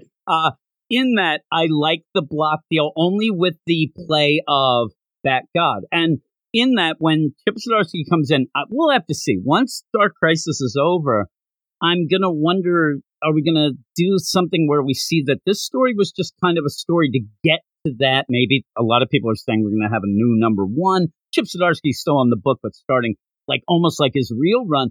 And I have to give him credit. I'm into this story, even if it is just kind of a placeholder deal. And when he ended up announcing that he was going to be on the Bat book, he said that Failsafe was the doomsday of Batman. And I kind of, why are you doing that? That can't. You kind of get that. I think it's just here. a catchphrase. I mean, it is, but you kind of get where he's stepping it up, and this is something that's even deadly. Superman, I mean, Superman would have died. If they didn't take him away, he was going to die. The same lines, though, of the Batman who laughs. Oh my God, a Bruce Wayne, a Batman who wins, who knows everything that Bruce Wayne knows and has all the contingencies for anything that Batman would have a contingency for. Yeah, and again, you have the contingency stuff, which is always cool anyway. And then you kind of have fun. I think that he's trying to have fun with the Bat God stuff, and I had some fun. No, I had fun with that. And even the idea of the Morrison stuff. I'm not a fan of the Zur-En-Arr stuff or a lot of the Morrison stuff. I'm having fun with what they're putting down here, though. I thought that was kind of a clever play that the Failsafe was the Zur-En-Arr. Like, all that kind of ties in that I do like this story. I kind of wanted that nonsense character back, though, a little bit more than what we got last issue. I actually like, this is just balls to the wall action. And even if it is Green Arrow at points, or it's, Martian Manhunter there, which kind of goes with that juxtaposition of what Ram V's doing, that I do like having those different plays. Because some people I saw, even today, were talking that I like Ram V's Detective even more than... I like that, though. You have those two books. They're very different. You can go with it. That was the big problem with Bendis coming on and doing both action and Superman. I like to have the options, and I want the action part. I'm enjoying this, and Batman hasn't really done this sort of over-the-top action in a while. People seem to be kind of, veering away from it, where he hasn't really been doing much at all. So I do like it. 8.5 for me, but we're going to move on to the final book of this first section, something that you were really positive and a lot of people I tried to get on board with it. I'm still not on board, but... Well, this is not the issue to get on board in my mind, because it's Poison... Okay, what is it? I was just going to say, this Poison Ivy, I did look, I told you this as well, this should have been the penultimate issue of the series. That would have been wacky, right? And it got extended. It had to have been that's the play here. Write a story that has no real ending, and then they'll extend it. But it is selling well, so that's good too. But yeah, it would have been weird if this was the penultimate issue. Poison Ivy, number 5, written by G. Will Wilson, with art by Marcio Takara, Brian Level, Stefano Gaudiano, Arif Prianto, and Hassan Atzman El-Hal. So in this whole thing, we still have, Pamela Isley continuing her spore-filled adventure to Seattle, trying to affect all of America. Because in the previous issue, she was working at Amazon for a while, sending packages that were contaminated out to the world. And it's such a weird idea, because now, on top of everything now, because, she's trying to infect everybody, she had to infect herself too. So eventually, with all the power that she does have left, even though it's not a lot as far as she's concerned, she is holding back her own spores from taking her own life. But for some reason, we've gotten to a point where they've now infected her to where she's hallucinating Batman as her inner conscience as she drives. And she just drives pretty much to the place where she was made Poison Ivy by Jason Woodrue, the Floronic Man, who she constantly throughout the series just wants to keep calling the Green Man. Tells us he has many names in this, but he goes by the Green Man. Until later on, when she just says, for no reason, in case they would have confused everybody who doesn't know the Floronic Man, they call him the Floronic Man. I'm like, why are you doing this? I know. And I'll also mention that the idea that G. Willow Wilson, this may not have been the penultimate issue originally. When it was extended, she probably did have to, loosen some things up, extend. So I'm not saying that this was always the number 5 issue, but if it would have been, it would have been crazy because in this issue, here's the weird play. We're going to find out with you because you had enjoyed it more than me, but you've been kind of veering down. It's been a little bit diminishing as it's gone on. But in all of it, it never feels like it's one of those things like if you were in for the ride at the beginning, you can kind of go loose and keep going with it. But there's not anything since the beginning that has really made me get that involved with it. I just don't know why out of nowhere. I'm like, maybe like we've had it in the background, in the periphery a little bit here and there. Just the idea of Pamela thinking back to herself about when she became Poison Ivy, with, how into Jason Woodrue she was, her mentor at the time who turned her into this thing. And, they've crossed paths here and there throughout the time that since then. But the idea that, oh my God, Jason Woodrue is hunting me down and she's now hunting him down. And why Jason Woodrue with this whole thing? Like, ever since Pamela Isley was brought back, merged with her naive and Queen Ivy self to become the less powerful version of herself, a more like, normal Poison Ivy who's not as connected to the green as she has been in the last 20-some years. But I don't know why it's all about Jason Woodrue now and the idea, I got to get back because you know what? I got to kill Jason Woodrue because he's a piece of shit. I'm like, what? And kill all humans and kill myself. And this, she seems to be, dying. She's actually doing her plan. Why Jason Woodrue cares about what Poison Ivy's doing. And now it turns out that this whole idea of the spore that she's, exposed herself to, that she wants to expose everybody else to kill and, bring balance to the force and that planet Earth and all that. Mother Gaia. It was something that Jason Woodrue had that she just pocketed one day. Yeah, pocketed. And Jason Woodrue kind of set it up a bit. It's kind of a dupe here when you get it. And I don't know. It's funny, too, when I thought, like... And why does Jason Woodrue look like this now? Because the last thing we saw him in was in the very recent The Swamp Thing with Levi Kamei, where he was working with Mr. Pilgrim. He was just Jason Woodrue at that point in time, not a gigantic plant monster as he's portrayed here. He seems to be a plant monster at all times, but it's at least through her... vision or memories, and then when she sees him here, it's very odd. And the idea that we're not getting more of, say, a Swamp Thing, but even then, I will give G. Willow Wilson one bit of credit, though, because you end up having a weird play where Batman is kind of it's Batman of the mind. Yeah, we got to sell some books, get Batman in there. But that's the weird play, not on the cover. I give weird. them credit. I just looked and I'm like, is Batman on the cover? Because this is weird because the book's doing well. But in that, no. And so, yeah, Batman of the Mind doesn't play out anything great. I mean, you end up having Batman. It almost feels like Batman is back in his nightmares, Tom King. Well, he's kind of doing exposition to catch people up, it seems like at times. And it's just, it's weird. And in that, you kind of, like I said, it's a weird book. It's really weird because if you're into it, I think you're still into it. But you got to be a little impatient with this. But you have to sit there and think, well, what is this all about? Why don't we get to it? Because when she gets here and finds out she was duped, and the idea that these spores weren't exactly what she thought, that they could even control people, and Woodrow then... And that's the thing, too. The whole idea... It seems like it was years ago she pocketed this whole thing, these spores from Woodrue, and he's like, I know one day she's going to use it, but she doesn't know on top of the hallucinogenic aspects of it, it also does mind control. And as even with that, the idea that her coming back and now I can control the Poison Ivy for some reason, with her cross-country trip to infect everybody and try to kill as many people as she can, even Woodrue says, oh no, that shit wore off. It doesn't last that long. I'm like, yeah, there was just kind of like, hey, a couple people got sick. I saw some people straight up die. But especially whatever the monstrosity in the back of that van, though I did like watching that van go. I know. But yeah, it ends up, there was like little pockets there that you caused problems. But hey, good on you. You tried. You thought you were doing some things. But it really does feel like we get to this point. Maybe we'll get something a little more of a banger once we get past, because next issue does end this first arc in this 2-part deal, they said. So maybe what happens here is, okay, we thought we had this mission statement. Now it's not going to be. But if she goes against Woodrow and more of an attack plan of that, maybe it'll get a little more exciting. But there's stuff like, what's the gardener doing all this time? Is she like, I wonder what's happening? She's making plant dogs. And then there's Harley back there, wondering things. But in that, I don't know, Batman of the Mind didn't elevate the issue much for me, and really it's just kind of a little confusing. You get Woodrow, but you don't really get the feels of Woodrow because of how he looks being called the Green Man, almost like the Floronic Man, the Green Man, like, you know what, this is my last suicide mission. I'm going to take Woodrow out with the spores, haha. And then he explodes. He freaking like, oh no, what have you done? And then all of a sudden it's like, all that, like, you know, build up, all that, his head fucking exploded. Oh no, these things can't hurt me, I'm cool.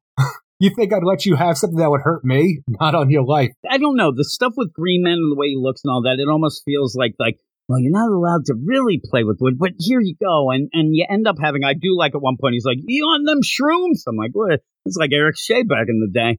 Right. But overall, not much happened. The Lamia spores, they were made for biosurveillance and mind control, just like their wild cousins do when they take over the nerves and synapses of their hosts. I'm like, you should have made peace with me when you had the chance, Pamela Isley. I would have spared your life. Now I'm going to make you beg for it. And that is our cliffhanger. Poison Ivy cannot beat the Green Man / Floronic Man / Jason Woodrow. Yeah, at one point when they're on the way, and you get Batman, I do like at one point, I wish his ears were even bigger. I wish it was like full out Kelly Jones. I'm telling you real big, because that's the horrific deal. But you get like, I don't know, not out of nowhere, because we've had it in this, but she stops, she gets out of the van, Batman's cape is all over the place like Spawn. In these forests, salmonberries bushes grew in strange, deliberate clusters. I'm like, I don't care, let's get to something here. Oh, the indigenous Tell people me about the ago. area that we're in right now, and what kind of berries grew. Holy moly, I don't need to hear about these berries and stuff, let's get to it. But by the end, seeing Woodrow, it didn't wow me or anything, but I have hopes that maybe I will be on board at the end of next issue, which maybe we have a cool ass cliffhanger to that first half. I and then we like get going the suicide mission that Poison Ivy was on now that she doesn't have the power she has. Now that we're at the end of this whole thing, leading back to Woodrow in Seattle, where it all started, and we find out that the Lamia spores pretty much aren't shit and that they can't kill Woodrow on top of anything. And pretty much it seems like Pamela Isley, she'll be able to overcome these hallucinogenic things if, you know, I don't know even how it works, because now Woodrow can control her mind, possibly. So whatever. She has done nothing now. I just need her to come to terms with this whole thing and move on, because I like that aspect. What is she going to do to move on from this, though, where she thinks she's powerless and can't even have her final, like, last revenge against humanity? Like, where do we go from here? I just realized, Eric, I don't know if you know this, I'm very selfish. I'm a selfish man. Because when you find out that everything up till now really didn't mean much, except maybe the mind control deal, I'm like, well, I didn't really like that anyway, so maybe it gets like, even exciting. the attacks that were on her, were they real? Was that the biosurveillance? Was it hallucinations? Was any of it real? Or was it just some plant monsters that Woodrow sent on her? Maybe that's the backdoor way of like, well, what did we saw this before? And she, well, Wilson would say, oh, no. That wasn't really real. It was hallucination. Now, in that, I saw a Christmas tree melt in the floor. I can understand. I didn't read this until today, but when they ended up announcing that whole Lazarus Planet, she's involved in that. Poison Ivy's involved in that. And I thought, well, what's that? Is it going to be the same deal? Is it going to go? Maybe that affected it as well. I don't know. Yeah, no, the idea, well, she can't really die. So we knew if she died, she'd just be rebirthed anyway with the whole deal. She just died before. Don't do it again. I know. But here you go. She was trying to kill herself along with everybody else and maybe would have come back as more of an elemental. Just to continue the Poison Ivy journey of expression and thought and like to learn how to love again to the point like, you know what? I thought I wanted to kill humanity, but I never thought I wanted to be a part of humanity. Yeah, whatever shall I do now? I wanted that journey. I wanted her to have the self-discovery of this whole thing to figure out, am I more planted woman? I don't know. She can be both and move on and not just have to murder the world. I wonder where we're going to go from here. That's just a revenge story against freaking, like, you know, Woodrow. Yeah, but he's right there, and she's about to stab herself in the neck. I'm like, well, what's going on? So we'll have to see. We'll have to see how the next issue plays out. And then we move on. But boy, I love the art in this. It is, yeah, I do too. It is a shame, though, for people like you that were enjoying this. It kind of does end up like putting that to a halt, at least what it seems. But it's just Woodrow and Poison Ivy face to face in a room for the half of the issue. It feels like it's not very like, I like the way it looks, but there's not anything dynamic going on in this. And the exposition dump about how all this works and pretty much everything you tried to do was all for naught. Haha, I'm Woodrow. I overcome you. It's very lackluster. I thought what we were going to have, especially with her calling him the Green Man, I thought this was going to be like, you know, this kind of weird specter in the back. Is he controlling me? Is he real? Is this? I thought this was going to be through the whole thing. And then at the end, her finding out, oh my God, it was in me all the time or one of that. But this is really quick to be like, nope, those spores and nothing you did really did much. You killed a couple people, but not. It did seem like a weird kind of 180 in the book. But again, we'll have to wait and see if it plays out, if you continue to enjoy. But what would you give this? I would end up giving this a 5.9 out of 10 because of how much I really enjoyed the art, and I want the next issue to be really good. It's just this was not a very good progression of the story that I was enjoying. I'm giving it a 6. The first time, I'm more positive on you, but very little bit. But I'm with you as well, and the art really does end up upping the ante. Takara's art is really, really good, and I did enjoy that. It's very colorful. You end up having, mushroom, weird. Well, you get the hallucinations are really psychedelic. Yeah, and that was pretty cool. And I don't know, the idea of Woodrow being in it now, I don't love it either, but we'll see where it goes from that. But with that, that's the first section of books. We didn't even mention the idea that Poison Ivy made the first bunch of books. It made the first section, and then you were disappointed by it. But we're going to go off right now to some mail. Check out what you got now. Get your postcards, birthday cards, eBay or stock cards. I get it while it's hot now. If a letter makes you wetter, then a better ready, better it's mail.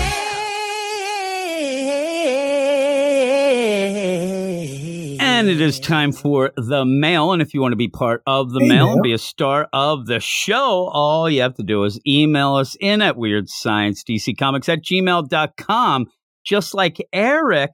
But I mean Eric with a K. And Eric with 2 Ks, because it's Eric with a K and K. So you have Eric K. Say, Jim and Eric, I recently started listening to the DC podcast in the last few months and have found it very funny and entertaining. We did it! Is it edutaining? I don't know, yes, Eric. it is. Is it? I've told you it is. Yes, and he says, I really enjoy the show and it makes me laugh and makes a bad day better. I don't have anyone. Does it make your sad eyes blue or brown eyes blue? I can't remember. You don't even know what you're doing. Oh, the brown eyes. I don't have anyone to talk about comics with, but hearing Eric and you talk about them is really great. And I hearing don't have your anyone to talk opinions about comics with either. makes me enjoy them more. Neither do I. I try to bring those up around this place, and I get shunned. I was throwing shade at you personally. Oh, wasn't nice? You can kiss my grits. You're a 6. The reviews on both the website and the podcast are very helpful in seeing the books in a different point of view. The best part of is the reviews are fair assessments of the stories. The parody songs are fantastic, Eric. Oh my God. They're good at times. The jokes and references to movies from when I was younger are great as well. So we do end up talking a lot of movie references. Sure do. When I am at work, the songs you made in the parodies play over the radio and people ask what I am laughing at. And all I can think of are your parody version of the song. Don't try to explain it to anybody. Poor Rob like, Lewis has to really? do that too, and drives his wife crazy. Exactly. He says it all the time, even going back for Dancing Mike's song back in the day as well. He ended up never hearing that Scorpions song, the Jim Review songs, and finally heard it. Like you? It blew his mind. Yeah, and then it's one of those things. He probably heard it a million times, never paid attention. Once he paid attention, he's like, they play this song all the time. I'm like, yeah, there you go. Also likes the independent comic podcast that I do with Rocky, Comic Boom. It has led me to some books I would have never have thought to have read or be interested in. Yeah. That's kind of the same thing with me. I wouldn't have read those books either. And he says, I have to say thank you for making the Patreon as well. And he says it ends up where he has tried others. He's listened to some other podcasts and tried to get involved with some patrons, but other channels are just for donations only and wanted a lot of money per month. And that's not something that I'm down with. I ended up telling you right away that we'll end up making it worth people's while to come on, maybe too much. Still waiting for it to be worthwhile. There's been times where it ends up where people said that there's too much going on, and that blows my mind. But I believe all the content there is at a fair price, he says. I'm glad you guys don't do interviews. So are we. Me too. Yeah, boy, would I be awkward. We'd be a nervous wreck. There'd be no way. I'm telling you, we would be really, remember when you bad. wrote The Flash? That was cool, huh? Yeah, cool. We'd be Chris Farley. That was awesome, man. And then I'd have like Dan Jurgens, whatever got you involved with that Booster Gold, my man. Because just if put the our person foot in our mouth over and over again. know. I can't help it. It's all nerves. But he says the person being interviewed can't talk about new material. And really, there's not going to come onto a show unless it's softball questions anyway. It tends to be boring and dragged out. I agree. I don't like, that's really one of the other reasons is I've told Eric from the get-go, I don't like interview podcasts. I really don't. Ends up boring me. But the show is great without having interviews to begin with. So there you go. I like to think that I'm interviewing Eric every single minute of the day. You make songs about it, and all the information's wrong. Exactly. Well, I can't retain the information, Eric, and that's for the listener. Thank you again for all the effort you put in the shows that are really great. And this is one of the best podcast channels. I'm glad I found it. I'm glad you did as well, Eric. As well. Thank you for joining the Patreon. Eric. So that is awesome. And we're going to move on to the question of the week. That means Luis.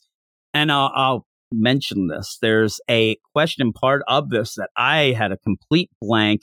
Eric Shea came through for me. He says, hello, Jim and Eric, and the only crew I would make a porn with. Oh, my goodness gracious there. I ended up talking about... Were we just behind the scenes getting, like, getting craft service together? I don't know. Have the slate, like, clacking it? I don't even know what you just said. Clacking the lacking? I end up where, kind of to go with Eric's deal in that last mail, the idea that in one of the many shows, and I can't remember which one it was, I did mention the whole play that at one point you could have directed a porno, but you said you didn't want to taint. Oh, no. The thing is, they wanted me. I could have been in a porno. I actually had to get my other buddy who had a gigantic dong. Oh, there. But I remember when we were talking about kind of being like, you could have been the Quentin Tarantino of the porn deal.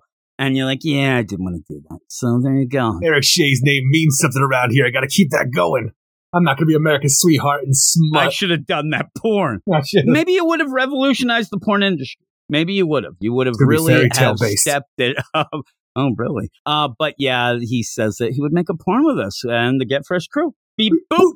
The weird part is he says a porn and then poop, poop. I don't know what he's playing there. I know. I'm not into the scat, Eric. That's one Niels thing. knows. That spitting in the people's mouth. Now, cuddle camp, I'll go with. Actually, I wouldn't. I don't really like cuddling that much. But, if you end up getting what you want at the end, then I'll cuddle. There you go. And I don't know what I'm saying. It's time for question of the week.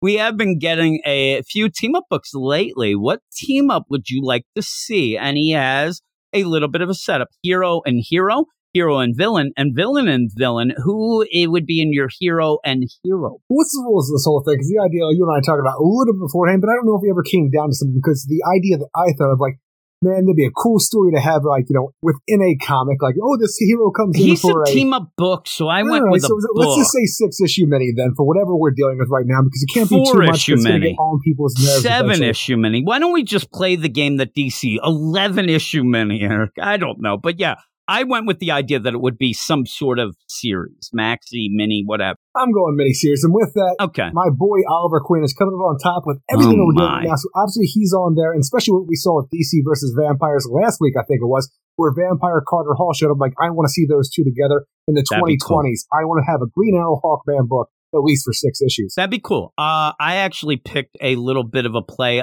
Damian Wayne and Connor Hawk. Is what I went Hawk and Robin. I call that the Robin series. The Hawk and Robin. But yeah, again, in my mind, I thought maybe that would be a cool mini to come out of that as well. But that was my deal. I wanted to come up with names. That was really how I was trying to figure out these teams. You needed to have like a catchphrase name. Exactly. Birds of... Robin and Hawk. Birds of Prey. I put Hawk and Robin, and I'm like, that's not great. But what is your hero and villain? My hero and villain is something that I've wanted to see ever since we started reading Sword of Azrael, and actually got done with Jason Todd and Task Force Z. I want to see Red Hood and Vengeance team up for whatever story they could do. That's pretty good. At one point, my hero and villain... continuing on from Task Force Z, where, Jason wanted to get revenge on Bane for murdering Alfred. The idea of coming across this powerhouse of a woman who's a genetic clone of Bane, but a daughter version, I'm like, that could be really cool. Be good. I actually was thinking, and I thought that you would call me out, that, Ravager Rose is not quite a villain. And at first I was going to put Jason Todd and Rose in a deal. But instead, I'm going to go with... Was Jason Todd a hero at times? He's anti-hero. Does this count? Exactly. Well, I'm not doing that team-up. Okay. My team-up is something that we've been wanting for a while. And actually, with certain things that are coming into place, maybe you can get this where John Kennedy gets a little upset. People are kind of down on him. He goes off. I want a John and Lex book. I'd love. We wanted Lex. Yeah, we wanted Lex to be the mentor. Be that mentor and actually step up. And maybe you could even play it out of that Son of Kal-El, where he ended up. Where remember we thought it was going to be revealed that he hey, look, I was just trying to mess around with Bendix and stuff. You can make it work. But we had wanted to have that deal with John. I'm telling you, that and whole Lex thing would have been falls cool. apart for whatever reason, whatever the catalyst might be, to push John away from his father and more into Lex's arms, to become this mentor figure and teach him how to be a man, and not only a man, but a Superman. I want this to go along smoothly. We know that Lex is a heel at times, and like in the background, he is doing heel things, but I want it all to fall apart where the idea is he yells at John, you couldn't even finish Bendix, so I had to kill him for you. Exactly. And right there, like, you did and what? then it's over. Then you're like, oh no. But yeah, with that, it seems like there's a new Superman #1 book. Everybody's saying, I didn't really read the exact deal, but it seems like the Son of Kal-El book might be done. But then they're going to have something else. I wouldn't mind it being that where John ends up kind of going with Lex. I don't know how they would play it out, but boy, if Kal-El, if his dad found out, he'd be a little pissed off, and that's the tension that I think we would need. But then you end up villain.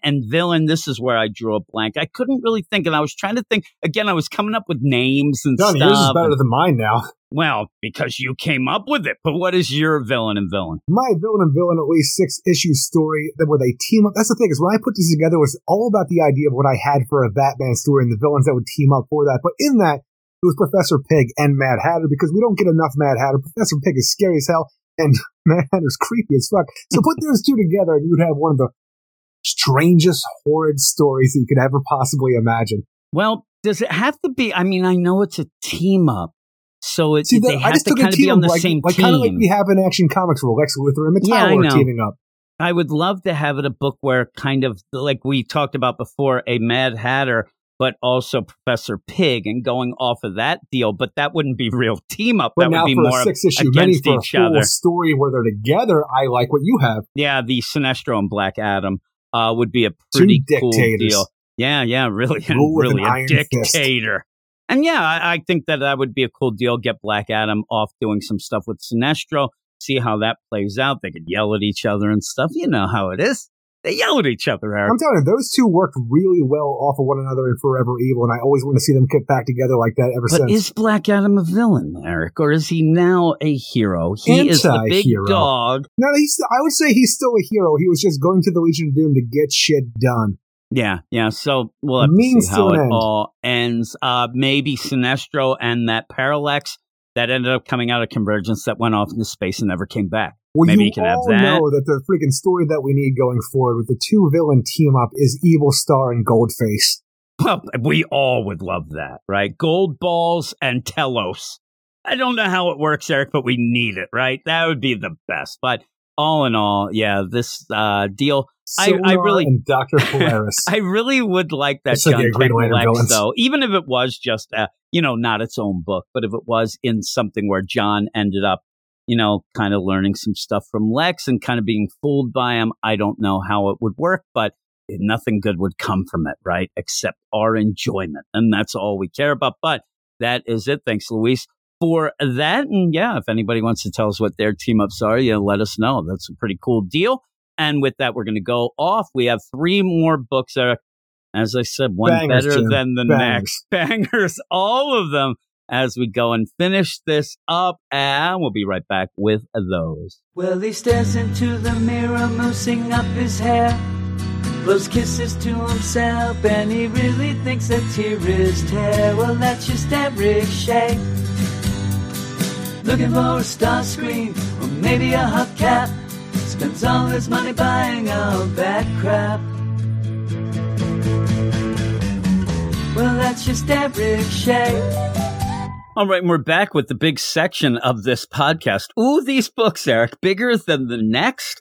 I think possibly if we added up all the sales of these, it might equal 13. I don't know. That's just me. But we're going to do a section here of books that I don't think a lot of people are reading or caring about except me and you. We have a bunch of these that we were at least excited when they started, but one that we're going to start with that we were wary of and actually fell in love with it. Fell in love with it like we were smooching and making out with it in the back seat, right? We loved it.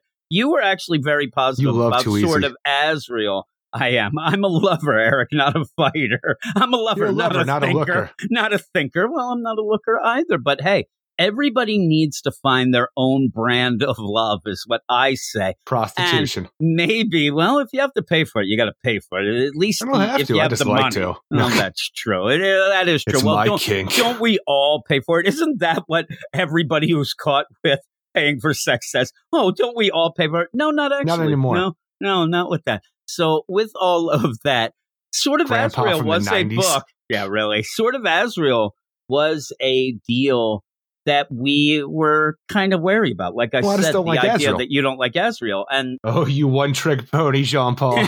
and Jean Paul actually surprised you in the idea that he revealed to you, one Eric Shea, he don't like Azrael either. He's sick of him. Good And for he you. wants to change things up. Then you mix in this other girl who's being kind of manipulated. She's another angel of death, but not by Saint Dumas, by the Templars. Knights Templar. I was about to say the Illuminati for some reason. Whatever Aren't they one it and is, the same? right? Dun, dun, dun. Aren't they the Masons, right? Yeah, that's in I there. mean Jackie Mason is what I meant, Eric. So when you end up having all this going on, we were kind of we were a little bit taken aback last issue where when you end up having Azrael get this Brielle out and then suddenly he's like, yeah, I gotta pray here. I gotta go and do a little bit of my I gotta mind go talk to movies. the angel system in my mind, which puts me out of incommunicado with the outside world for however long I'm going to take. So please just stay here and don't let anybody in the room. Yeah, don't let anybody in the room. And if you really get in some trouble, I ain't helping you. Even though in this, There he is. He's praying. It's time to walk in that room. He'll never know we were there and take that girl. it was very odd. But here we are. And it's an odd deal in this where he actually says, like, yeah, I heard them take her, but hey, I was in communicado. I was talking to angel As Eric systems. said, I was in the systems. And we'll get into this, obviously, but one of the big plays is the pushing of the mother boxes and things like that, that when Out. we get to it, we'll discuss. And I knew that you'd be out. I Done. knew. And I ended up seeing Zach Walker in the Slack ask about it. I hadn't read it yet. When I saw him talk about that, I just got angry. I'm like, now I don't want to read it, but we had to for the podcast. I hadn't read it yet either, so I didn't want to comment on it. I figured Me either. he'll hear us here. Exactly. Comment it. I knew you were out, but give us the credits and we'll get into it. Sword of Azrael, number 3, written by Dan Waters, with art by Nicola Sizmezia, Marissa Louise, and Hassan Atzman Elhau. Nicola, I apologize. We tried to look up Niccolo C's name. and I thought I to had it pronounce. before we started recording, but it was completely gone once I had to say it. Here we go, and we go into this again with a start with the Templars and a start with this girl, which I actually liked this at the beginning. I kind of got a little away from liking it by the end because I don't know what the focus of this. I thought the focus was just going to be on this girl, and through her, you'd have Azrael kind of figure out what he's all about and maybe help somebody else to avoid that fate. And I still think it will be that, but Or at least go along the lines of the idea of like what we had X-23 doing, like, oh my god, they're making all these clones of me, I gotta shut down all these systems. So like Azrael doesn't want people being screwed over by the system or other religious orders using people along these lines. I gotta shut down the Knights Templar like I shut down Saint Dumas to save people from this fate. exactly. And I think that it's still that, but maybe that's not enough for 6 issues in Dan Waters' Well, it's better idea, than but bringing it in a gets gigantic Satan monster. well, that's the point. And I'll even say you brought up X-23, and it did end up being a deal where that's all she was into. Her and Gabby going around and trying to take out the clones. It does start to get, long in the tooth, but Just like everything Azrael has ever done. and with that, though, I thought that you get at the end, Azrael saves this girl, so he's a hero, but also give us a new little aspect of Azrael. Give us a little bit, a better version, maybe, or something that you could at least deal with. I don't know if people love Just take Azrael. control of the They'd be system so upset. Jean-Paul can be Jean-Paul, but have all the benefits of the Azrael system and stuff like that. Have a kick-ass Jean-Paul who then takes the name Azrael anyway because he's going to take it back, Eric, and use it That's how you and do be it. able to control it. That's all we really Not need. be a liability to anybody who wants to work with Azrael. All of Exactly. a sudden, the system might take over and say, I'm going to kill you because I'm the angel of death and you're some kind of sinner. Azrael's agent is calling him and saying, listen, this Ghostmaker, he stole your shtick.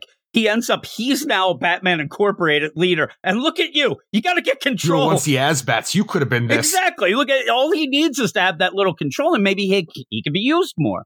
And just imagine him on an Outsiders book with Jason Todd. You would love it, Eric. But You shut your you mouth. end up where by the end, I think we'll still get something along those lines. But we're here and we're halfway through, and all of a sudden, it veers away. And it seems like when you get this girl taken away, which Azriel says, I kind of heard Brielle being taken.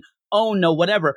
He should make a beeline to get her back. But old Azriel, he steps in the way, and now we're going off in left field. We're taking a left turn at Albuquerque. The idea of him being in the system, talking to the system itself and stuff like that, by the time he comes out of it, the system has taken his ass on a journey. Now we have to discover the hidden sanctuaries of St. Dumas and what's been going on and how the system was created and how it was freaking connected to Brielle with the Knights Templar and stuff like that. While the Brielle herself takes on the idea that she is the new Angel of Death. She will be Sariel, the Angel of Death, and she will be the knight and the angel for like the Knights Templar going forward. And screw all those sinners over like Azriel once did for St. Dumas, but in a better way. But Azriel, he's on his own journey right now. He ain't got time for Brielle. He has to go and figure out what's going on with the urban legends in this mountain town, because when young men, they decide to get their dandrel up, I'm going to go check out this mountain even though people disappear at least once a year.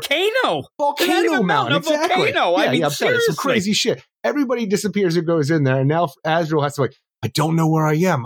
It feels familiar, though, in the system. It doesn't really know what's going on inside this volcano either, but we found an entranceway. Even the idea where Azriel, he goes to this volcano hideaway of St. Dumas and finds this entrance, like, I somehow know it's here, but even me and the system itself don't know what's inside. It's somehow firewall behind it. Like, somehow the thing, though, he goes to a place that he knows an entrance to.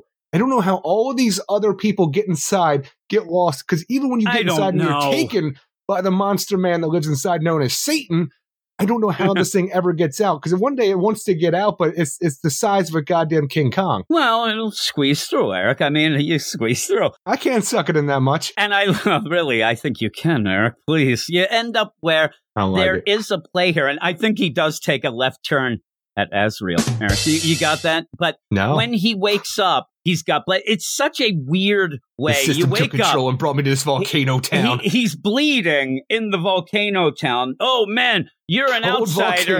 You must have killed this kid that's missing that we're actually already having a funeral for, but we're still looking for it. I want this kid actually, and he's not found. He ain't got no head, Jim. Right, yeah, really. He lost his head. And so with that, though, they pretty much are having a funeral, but then you say they're looking for him, but then they blame Azriel. Only these two guys. Hey, stranger, what you doing in town? We don't know you. We just had a kid go missing, and we don't know your face. We don't like that face. We're going to take it out on you. No, you're not. Okay, I'm sorry.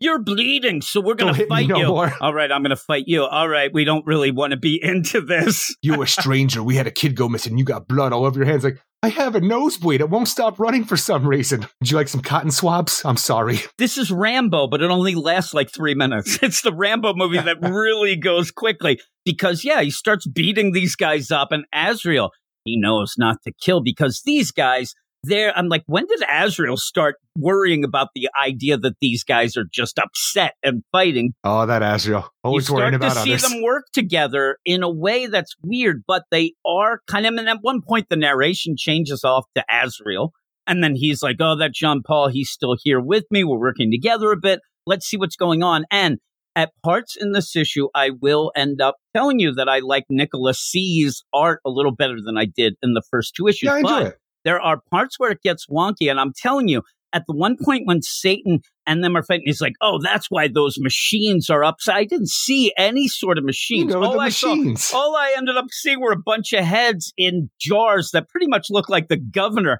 in Walking Dead, just sitting there looking at zombie we heads. have this going on here, where our big reveal for this issue, once we get inside the volcano town of St. Dumas' like secret hideouts and stuff like that, is that back in the day, during the original St. Dumas, they witnessed gods and demons clashing in the sky, and as they went away, and the depictions on the wall and stuff like that, and the recreations of what they saw, it's Orion and Calabac fighting each other. A boom tube opens, and for some reason, a mother box is left behind. And these savage crusaders, they somehow figure out how to break this mother box's technology and start creating monster men. And this is how the system that was put into Jean Paul and his father and every Azriel that came before them, or since, it was all based on mother box technology. They have no idea, especially how we get to this monster man Satan inside Volcano Alley, how they did this technology with, medieval times, science. Yeah, how the technology, this box just fell out. They see these gods fighting, and the next thing they know, and not only they pick up the box, right? It's up there like pretty much that they're playing the boombox and Say Anything. Everybody's dancing around, right? And they get this going on. I thought that Link just opened a trunk and got an item. He's holding it over his head like that. And then you just go, is this trying in some crazy way to tie into Justice League Odyssey? The idea that you did have Azrael off, and that's weird. There's no reason to do that, right? That, though, in the weird Metalverse thing that we're dealing with, like, you know, the idea of Justice League Odyssey going with, you know, Darkseid trying to escape a doomed multiverse with that, like, the story was always convoluted, but in that, where you had father boxes, and instead of parademons, you had Darkseid turning people like Azrael into his para-angels, and we had to stop Epoch. And by the end of it, I was thinking about this earlier in the show, like, I don't want to go back and read JLO because reasons.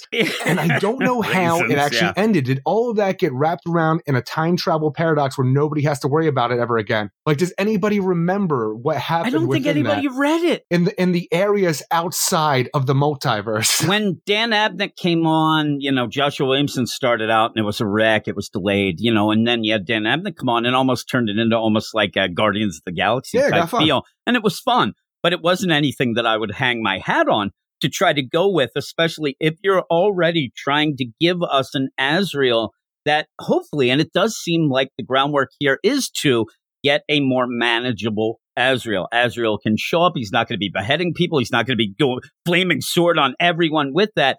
So I don't know why you're going to go on people's doors after he know about Jesus Christ. I guess maybe this, in a weird way, like the system, quote unquote, that's such a mystery anyway, that we wouldn't know that maybe Dan Waters and how they're playing this, that the mother boxes are a little more, I don't know how it works. I don't know how this is. The interesting part to tie in what you're talking about, JLO, is that we have a person here who is a very religious person who has been taken over by, you know, what believes itself to be an angel inside, at, like, you know, John Paul's mind, making him Azrael, the angel of death itself. Now, if you tie in the idea of what Christianity is with the Knights Templar and Saint Dumas and what they actually worship, is it all based on new gods? New gods. Is it what is the fourth world that they actually worship? And they're not a Christian sect at all. It might be, and that would end up, like, you know, a lot of Christianity. They just fold this into their own stories and make it their own. I think it did. I think you'll get all that, but is there enough room for that right here? And are we gonna be getting enough sales to actually continue with that? But it just feels weird to go back at this point in time for a character whose background, for the most part, even though it changes here and there and is retold and revamped, with like Batman and Robin Eternal being the first time we see Azrael, even though we had Asbats, where you have to go and like, oh no, what you thought you knew about Azrael and the system that was very well laid out, now you have new gods and mother box. I'm like, I don't think it fits. I think it's too big. I think it's too much. And whether or not it fits, I think what you said after that is bigger. It is too big. It is too much. And it ends up where you have limited space. You're already trying to explain some things, and then you throw in something that needs a lot of explanation. You can't just push this by. You can't sweep this under the rug when you're explaining things. This has to be, I mean, this is big enough that this has to be the basis of what this series goes forward with, but I don't know that it's going to be that. It's very odd. It's very odd to me. Now, it almost feels like the turn we had in Gotham by Midnight, where all of a sudden for the New 52, and they're going to recreate the Spectre and Jim Corrigan for a new universe and new readers and stuff like that, where they said all of a sudden, oh no, he's not actually the Wrath of God. He's a meta, and this is another personality that comes out. That's crazy. And thankfully, that was forgotten. Yeah, and again, you have things like that with, you know, big things that actually did catch on, like an Alec Holland when Alan Moore came on the Swamp Thing. Like, this almost feels, not that it's more important or anything, but it feels like it's supposed to be big like that, but I don't like Azrael or the Fourth World. No, I mean, this is the thing. It's adding up everything you don't like and really fighting you. Now, when you see this, I start thinking, like, what are they going to do next? Change up the Lazarus pits here? Oh, God, when I saw this, I actually thought to myself, like, why are they changing things like this? It just feels out of nowhere like it's an offshoot of the DC YOU era of DC Comics, where we're going to have so many changes too fast, too soon. It almost feels like I'm running, you know, in a race and I don't have shoes. And I'm running in this race. I don't think you should do that. No, and this is the thing. For me, then I say, Eric, I'm not running real fast. I think I need to put on a hat. Like, there's a lot of things wrong in the DCU right now. I didn't think the Lazarus Pits or Azrael's system were one of those that we actually had. Let's fix some bigger things. We've already dumbed down the Lazarus Pits enough with Lazarus Resident, the idea that you can use one more than once now, and how they're all over the world once again, wherever you need them. now we're just going to make Lazarus Planet wherever, like, now a volcano of Lazarus will shoot out, and whoever it hits, it's going to give people meta powers or change their powers. I'm like, whatever. Lazarus you Pits, I guess. Lazarus Resin, Mother Box, Uncle Box, Aunt Box, Cousin Stepbrother Box. What are you up to? How many do we need? I need a step stool box there so I can punch you in the face. But you end up getting, and that part, when you do see that, history lesson there, that looks great. That looks almost stained glass. The whole idea really goes in well with the knights. Especially when the system is showing Jean Paul the ghost of Saint Dumas. Saint Dumas. So it was like Al from Quantum Leap being a hologram with him. Yeah, exactly. Even then, I mean, this is the ghost. I mean, this isn't just any ghost. This is Saint Dumas. Holy crap. This is the big guy. And in that, the issue doesn't read that bad. Sometimes Dan Waters, I think, gets a little bit boring, gets a little long-winded. Some of this stuff, it reads okay. It's just what I'm getting. I'm like, why are we getting this? Why are we spending time? I really just want him to go off and try to save Brielle, which I do think he will. But this seems like it's just trying to change too much when I did not think anything needed to be changed with the system. And then basically finds where it's like turns into a horror comic. But it's not that much of a horror comic when you end up seeing all these body parts. You see that head. What I do appreciate is earlier. What is Satan doing with these body parts? Because even the idea where young fit men are going missing at least once a year, the idea that they're young fit men, we have to say that. That one guy on the right side, that jar, he doesn't look so fit. That's just me, Eric. I'm shaming him. I don't think he was that fit. You leave him alone. He was very fit. Yes, he's just bald and a little thick face. Maybe he's actually bloating in that water, which, again, if you told me that was Lazarus, then I'd really blow on it. What is Satan doing with these body parts inside this volcano lair of St. Dumas that's hidden away? Because the idea what I got is somehow he's using these body parts to maintain himself. That's almost what like he the says, Jeepers Creepers creeper who ate body parts to maintain his body. But he is a gigantic King Kong monster man that his hand is bigger than Azrael itself. And I just don't get it, because you just have a guy who's built by the system, this mother box from long ago, to be the angel of suffering, the Satan, as they call him now, that Azrael is now going to have to fight. But he is just in here somehow, I don't know, sticking his hand out the secret entrance and like toodaloo, or like, yoo-hoo, like luring men in so he can then take their body parts to eat them, to stitch them to his own body. I don't know. But you have a hideous monster man that Azrael's going to have to fight, who's another monstrosity of St. Dumas. Yeah, I mean, he's got the everlong big hand. He's going with that, right? That always gets the young fit men in the getting my milkshakes in the backyard. But when you get that, it's weird because, like you said, he does say that he's using these body parts, but he seems to be collecting. Is he making a Build-A-Figure? I don't know, Eric. He's got all these body parts going, I guess. But you end up having them there, and really what it boils down to is big bad monster that Azrael can fight, to show us that Azrael and Jean Paul, again, can fight together and try to kick ass. But at this point in time, I don't want them to fight together. Bring Azrael good and proper to take this monster man on. I'd like that. What I really want to know is somebody get to Volcano Town and wonder why young fit men even want to go close to a volcano. I mean, that's the start I can understand. of it. I was once a young fit man who liked to dabble in things. I had a lot of bad ideas. You and the only other person that ever would get is Gilligan. That stupid volcano on that, they were always over there. But why? There's no reason. And you end up having this monster there. And like I said, at one point, he's like, oh, that's why all of that equipment was up there. I'm like, I went back and just scoured all that machinery, it. Jim. I'm like, machinery? What are they talking about? But on top of that, if we use the big, strong heart of Azrael, like he's been trying to do with all these other men that he collects over the years, now he might finally be able to leave this mountain at last, and the world will know Satan, the angel Satan at last. I'm like, who told you that you need hearts to leave this place? Because I'm pretty sure Azrael walked here. I know it's too small for you, but I don't know if this is the key to your sanctuary now. I know. He's got 3 heads. He's got some hands, a heart that looks like right there. I don't know what this guy's doing, but he's got... Like, we're preserving them, I'd imagine, but yeah, I don't know. Because I assume the pieces that he would want, he would take right away. Are these the reject pieces, like bald, thick-faced man? I don't want that. Maybe he's like, I don't need a face right now. I need that later. He does have a lot of heads. Well, he does. And I look at his regular face. It doesn't look so pretty. He's got it covered with that helmet. So what does it matter? Just get one of those. Got some eyeballs. Get that sexy guy that he just killed, that trim young man. Get him there. Go into town. Man. Go into town. Hey, what up? He should go into town and go to that guy's funeral and end up punking their asses and filming it, and then he could be TikTok star.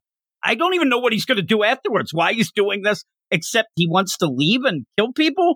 but he might be able to do it just as a monster. I don't know. I don't understand Volcano Satan. He's not well defined here. I just don't get it. I just don't understand Volcano Satan. Look at his pants and that belt. He's got a rope belt. What is he doing? Oh my goodness gracious! And even then, I don't think there's any young, trim, fit men that have clothes that would fit him. Right? He said, "Where did he get all this stuff?" But then you end, and it basically just. And I thought to myself, like, what happened? I thought that we were going to go after Brielle or stay on there also. Volcano Town, Satan. Volcano Satan. This almost feels like that weird play of, and now it's a whole issue of it, but in an arc total, the idea of, well, we have to have some action. So you have to, and they're like, I don't know when we're going to have that. So in a separate way, you get Azrael and Volcano Town to fight. I'm just waiting for some reason in the next issue. I was actually waiting this entire issue for it to happen, but Vengeance, the daughter of Bane, to show up and actually save the day, because all I want is Azrael and Vengeance teaming up. I want to see where we find out that the Knights Templar have been led by Professor Pig all along, because they seem to be making Dollatron masks when they're like, we're going to make this new visage to put on you, but it burns on you. I'm like, we got to modify your face surgically, ugly. Yeah, Brielle's like, is there another way? Like, there has to be some other way, right? You got any pills? No. But again, I think that, I think that she's already like, I don't know about that. I'll even take some suppositories. Can we not fuck with my face surgically? And they try to screw with her mind. Obviously, they know that Azrael would be the thing that would try to convince her not to go with them, or at least try to save her. So, hey, look at all these bodies that Azrael went through. Some of these bodies are bleeding, but yet they say they're from like years ago. I'm like, holy crap. That's the thing. It's the Order of Saint Dumas, and like the idea where you do have some blood there to get to the gore factor to make it look like terrible and stuff. But a lot of them are, decomposed. So I have to imagine these are the original Order of Saint Dumas, because at first I thought they were playing with us, where these were the monks that what I thought. Brielle herself had murdered. But I don't know. I don't know what we're playing with anymore. Maybe you are. Because they're bleeding. These are zombies. But look at the face. That face looks like it's been decomposed for like months. That's what I don't understand. But I guess it is for the gore factor to have it. And I mean Al Gore, Eric. Oh my God. Al Gore. Al Gore factor. How dare you, Eric? Global warming in effect. So all in all, I love that old guy too. That's in Volcano Town that really doesn't do much but send him off to the volcano. I mean, he really doesn't do much. Go over there. Don't go to Ye Volcano. Oh, my goodness. We're called Volcano Town for a reason. What would you give this? The thing is, it's a goofy-ass issue that introduces a lot of mythology that I don't want with a character that I don't even care for, so it's a weird mix of stuff that I don't want, when honestly, all I want at this point is Vengeance, daughter of Bane, and maybe Azrael team up. I don't even need Azrael there, but I want Vengeance in this because I thought she was a cool character from the Joker book. In the long run, though, it does fill your action quota and is doing something at least new, even though it's not something I like. It could pull out something at the end, I don't know, but I'll give it a 6 out of 10 because I like the art a lot, and I thought the action was really intense. Yeah. Those elements, it's just not great. Yeah, I know. I'm with you. I'm actually a little more positive. I'm going to go with 6.5. I thought when you were talking that you might have given it a 7, but it just isn't there. Yeah, really. I had it on there. But overall, if it can tighten up again, I mean, the beginning, that first issue, we were really intrigued. The second, we started weighing. And this one was just an odd one. I'm not going to say that I read this and said, screw this series, we're never doing it again. Oh, no. Because it didn't upset me like that. It just added things that I didn't think needed to be added. It got weird enough to keep me interested now. Yeah, well, I'm telling you, I think you like Volcano Town way better than like Dinosaur Island. Look, I'll take Volcano Satan over Dinosaur Island. Yeah, you'll do that. In the whole thing, I know that you don't, and I don't actually need to have Mother Box control the system, whatever, but you introduced it now. Make it work. Make it make sense in a clever way, and then I'll be in. I want this weird thing, though, because I'm telling you, I started thinking about the whole thing because Mother Box are living technology and stuff like that with their own personality and stuff. I want this Mother Box itself, maybe? Like, I'm telling you, they are these ultimate boxes created from Element X and stuff like that. I don't know. Let's just say that if Mother Box for some reason had delusions of grandeur where she works for all these new gods and now all of a sudden it's being praised as a thing of God itself and allows these sects of Christianity from the dark ages to make it think that this is actually the Metatron, the voice of God talking to them. And it becomes this whole weird egotistical Mother Box that just wants to be praised. A narcissist Mother Box. Yeah, you can have that because, I don't know. Whose Mother Box was it? I mean, it's like Orion. Oh, crap, I left that back there. I don't think they care about it. Diamond doesn't. They'll just make a stepfather box. Oh, my God. I thought you were going to say Diamond Dallas Page. You end up there's the Diamond Cutter. I don't know why I thought that. But DDP over I here. actually like that idea that if it did fall and you ended up having this, new gods battle, they end up leaving it behind because, like you said, they're a dime a dozen. Diamond Dallas Page. You end up where all of that leads to, like you said, somebody hearing a voice, hearing that, and it ends up twisting and turning. Ping. And you find that out. It's the voice of God. It is. Ping. But that's an interesting angle. Beautiful. But I don't know that there's enough room for that. It just is weird here. So with that, though, I'm a 6'5". We're going to move on to the next book, which is a book that it was on hiatus for a while, but it's back. I'm telling you, the last issue came out in July. Yeah, that's it crazy. feels so long in between now. And I guess it is for some people, depending on how you feel about time, since it is relative. But it's Monkey Prince number 7, written by Jean Luen Yang, with art by Bernard Chang, Marcelo Mayalo, and Janice Chiang. Yeah, and I thought that coming back to this, I don't know, I just... Amnesty Bay time with the Monkey Prince. Get in here, I know Black Manta, Aquaman, but there is some fun to be had in this one, and almost... Don't forget about the half-breed daughter of the king of the Well, yeah, that at the end, I'm like, oh, there she is. But in that, there is a fun factor in this issue that I think might have been missing from some of them, and maybe we're getting to the point where maybe Jean Luen Yang, maybe you should have gotten to the Monkey Prince kind of being the Monkey Prince quicker. Well, that was than one you thing. did. I don't remember what issue it was. Maybe it was by the end of the Gotham era of Monkey Prince, but when we have Mark become the Monkey Prince, it almost becomes a confidence boost. Like you're going to school with new clothes or something like that, and you want to reinvent yourself for college or something along the lines. He is no longer a kind of loser kid who has to move around with his parents that like really piss him off because they're always moving around. But he is the Monkey Prince. He is a royalty of the Monkey King. All the stuff that is hoisted upon him now. So when he's in the Monkey Prince persona and he is led to the throne room of Mara and Arthur, and the idea like, oh, these are royalty, respect them. I think they should bow to me because I am a prince. Or even when he starts talking up to Arthur, he has this confidence, this like, this ego to him that I actually really enjoy. It's a little over the top at times, but he is a teenage character. I'll tell you what it is. In my mind, you are, and I am as well, a very socially awkward guys. We're doing Boy, this. howdy. Boy, Eric, when you go and start drinking, oh my God, that Eric Shea's the life of the party. That's what it feels like to me. It feels like an Eric Shea who's had a bit to drink, maybe not too much, but enough pulling my dick out. that you're there going and doing all crazy stuff, and everybody's like, man, I love that Eric. He's so outgoing, and he's that.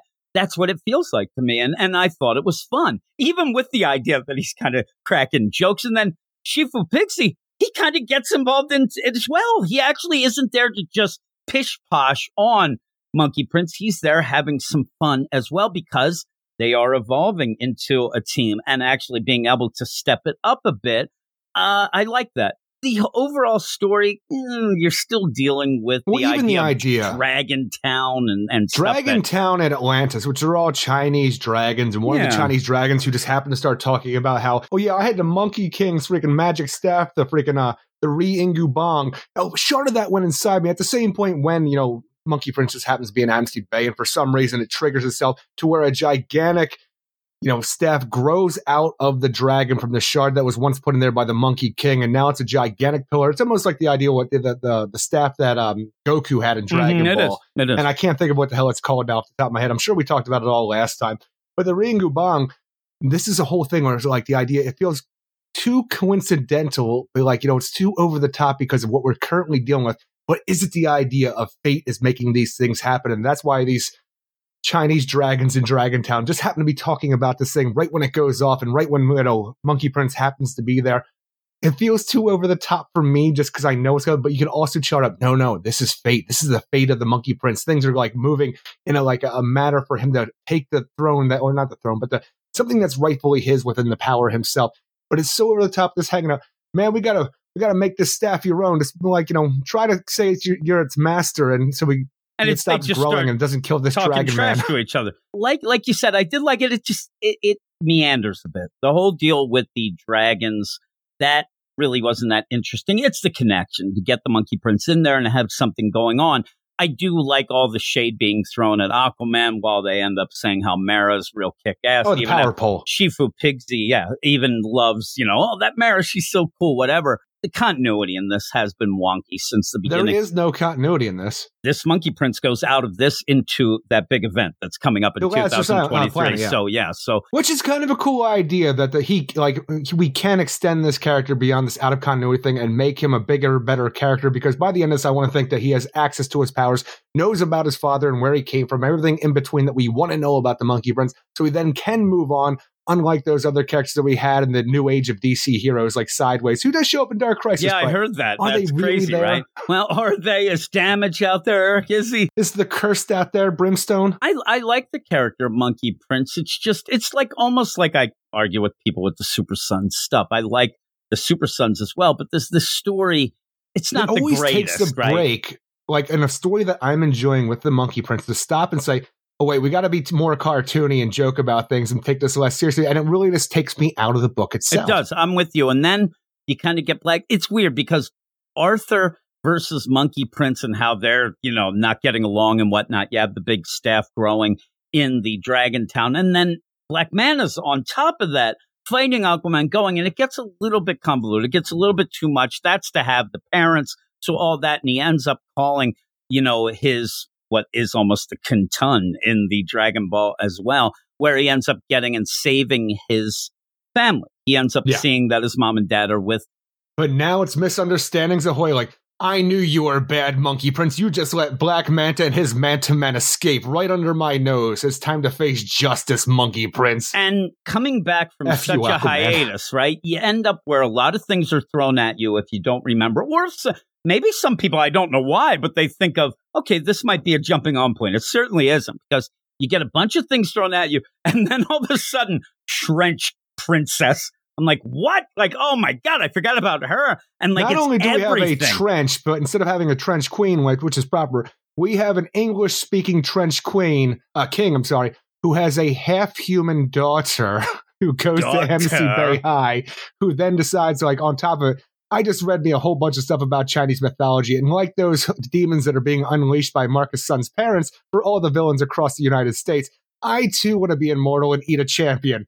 Like, I'm telling you, all the things that are just forced on top of what we're currently dealing with, that are just happening, feel just so like shoehorned in. It's crazy. And the big demon, the Silverhorn King, he's going around. Black Man is chasing him. He ends up, the big play, Pigsy. Shifu Pigsy seems to be kind of a little sus at the one point where the Silverhorn King's like, hey there, Pigsy, what's up? We're kind of the same. Too, where I guess Shifu Pigsy is a demon himself, but he's not one of them bad demons. No, he seems to be able to control it, it seems, but maybe I don't like at the to end eat we'll have to people. see what's I'm going not a on. real pig. And that is a cool little mystery going, but then you end up, I don't think we need the trench part. We already have too much going on, especially even the idea of Shifu Pigsy being a a demon and might have come from sus backgrounds. I want to know more about the Monkey Prince and don't need to have more on Shifu Pigsy at this point in time. Or the Trench. I mean, this is what we want. The half-breed daughter of the Trench King. All you really needed in this, you don't really even need Aquaman. What you really just need is Black Manta, the parents, have this play out. What I need is freaking Monkey Prince, like we saw in the little one-shot stories that were in anthology books to lead into this series. Is Marcus' son getting his Monkey Prince powers in Philadelphia with Billy Batson, and that's all I need. I don't need them moving around. Just make it in Philly, have Shazam be there and him discovering himself. Yeah, I need. You should be here for the Monkey Prince. That's what we should be here. That's the deal. That's on the marquee. And Gene Luen Yang, I'll give him credit. He's trying to tell a bigger story, but it might be too big. It might be too big for introducing this character to main, stream people and stuff like that, especially if it's going to go off and end up being an event in 2023. I look forward to that. I'm telling you, I don't look forward to the event because I find it silly, convoluted, and just nonsense and not something that DC needs to do right now.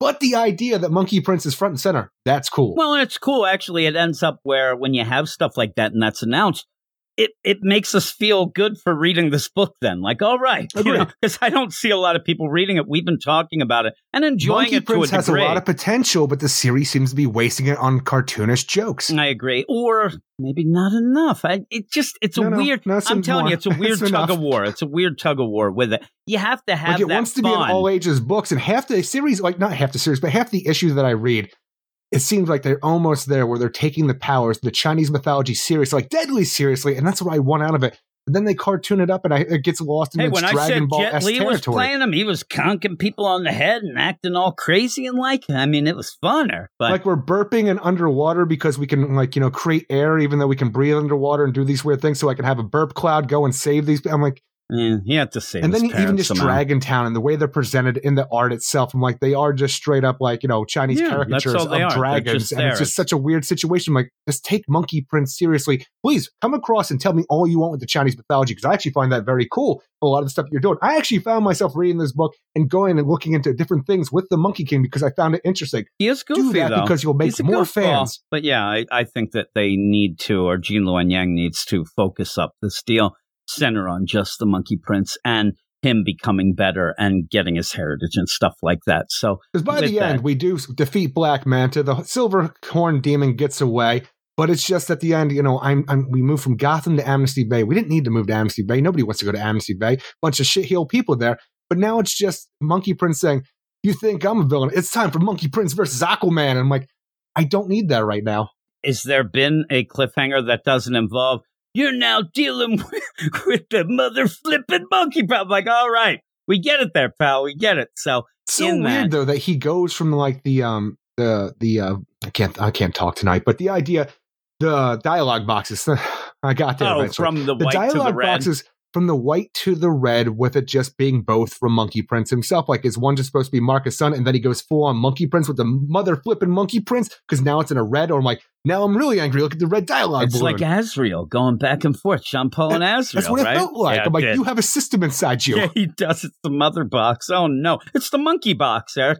Well, even you speak of that, because that was the cool thing in one of those preludes to the series, where you had Darkseid in the Sphere of the Gods taking out the Chinese gods. And even at the end of the last issue, when the staff started awaking inside that one dragon and went crazy because, Monkey Prince is in town with a few days to thrill. Out of nowhere, we saw the Monkey King in the fucking Phantom Zone wake up. I'm like, I want to know more about that. Yeah, Didn't deal with it at all here. Maybe we will. Maybe we'll get that by the end. We still have a bunch of issues, 5 issues. How many left, issues so is this overall? It's 12, Is it 12? I believe. Okay, I always that's forget. what I think. So with that, though, what would you give it? Ultimately, there's some stuff in here. I like the Monkey Prince. I want to see the Monkey Prince taken more seriously. I want to know more about the Monkey Prince, and I want to have a definitive conclusion to lead him proper into Lazarus Planet later on in the next year. It's just that this didn't grab it for me with what it was trying to do with Atlantis and just being overly jokey. So a 5.5 out of 10. 5.5 for you, Eric. I just think you don't want to kiss your grits. Kiss my grits. I don't want to kiss my grits. I'm kissing the grits, Eric, because that's what I think. I like the art. I think the art's really I good. mean, that's good. And I actually don't mind the little jokiness, but I need that coupled with actually a better ongoing story, more focus on the Monkey Prince, so that when you do have those jokey moments, that's not all you get. If you ended up expanding the deal, because again, the Monkey Prince and the Monkey King is a jokey type of guy, but without trickster, anything else, without the overall, getting more information, then it seems like that's all you're pushing. And that's what I think is the problem. There was one great moment in this where the Monkey Prince really took over Marcus' Sun personality, like the confidence that I was talking about and knowing your powers. When he is handcuffed by the Atlanteans, he goes to Aquaman, and they have to do it is custom for my people to do a pinky promise. And do you know what that is? Yes, I know what a pinky promise is. And they do it. And Marcus, knowing his powers finally, uses that whole thing where he then rips his own hand off in Aquaman's hand so he can take the handcuff off. I'm like, all right, that's cool. And then goes a full Evil Dead 2 with it, where the hand starts attacking people. It's like Evil Dead 2 and that. the Three Stooges. Yeah. Going.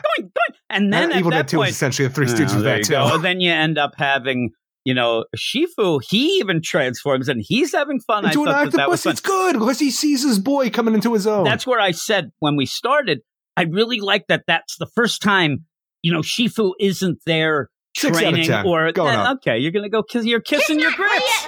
I'm kissing the shit out of him, apparently. That's the first time that we saw that Shifu can let loose because he didn't have to worry about Marcus, because Marcus ended up doing something that was what, kind Even of in the last Monkey issue when he Prince. dove into water, overcoming his hydrophobia to go save his parents, right there you see him growing as a character. And this whole time, Yeah. we didn't have to worry about him getting scared underwater and turning back into Marcus' Yep. son. So he's really coming into own. Yeah, he is. I like that aspect. I just wish it was taken more seriously Him at and times. Shifu teaming up, though, I thought was neat. I thought that was good. Now we're getting to something. Now we can go and do I just bigger don't want him to fight things, Aquaman. but- yeah, I know.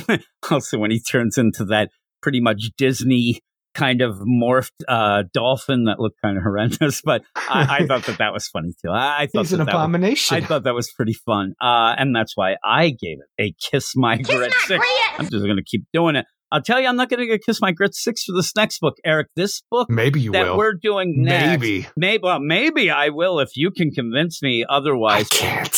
It's Multiversity Teen Justice. I do not see anybody talking about this book, and if they are, it's not in a good light. They're saying, huh? Yeah, me and you we're talking about it because we love the Multiversity deal. We love Earth 11. We wanted to get more information. We're not getting that. Tell me about all. the Justice Guild and Teen Justice. And I read this issue twice.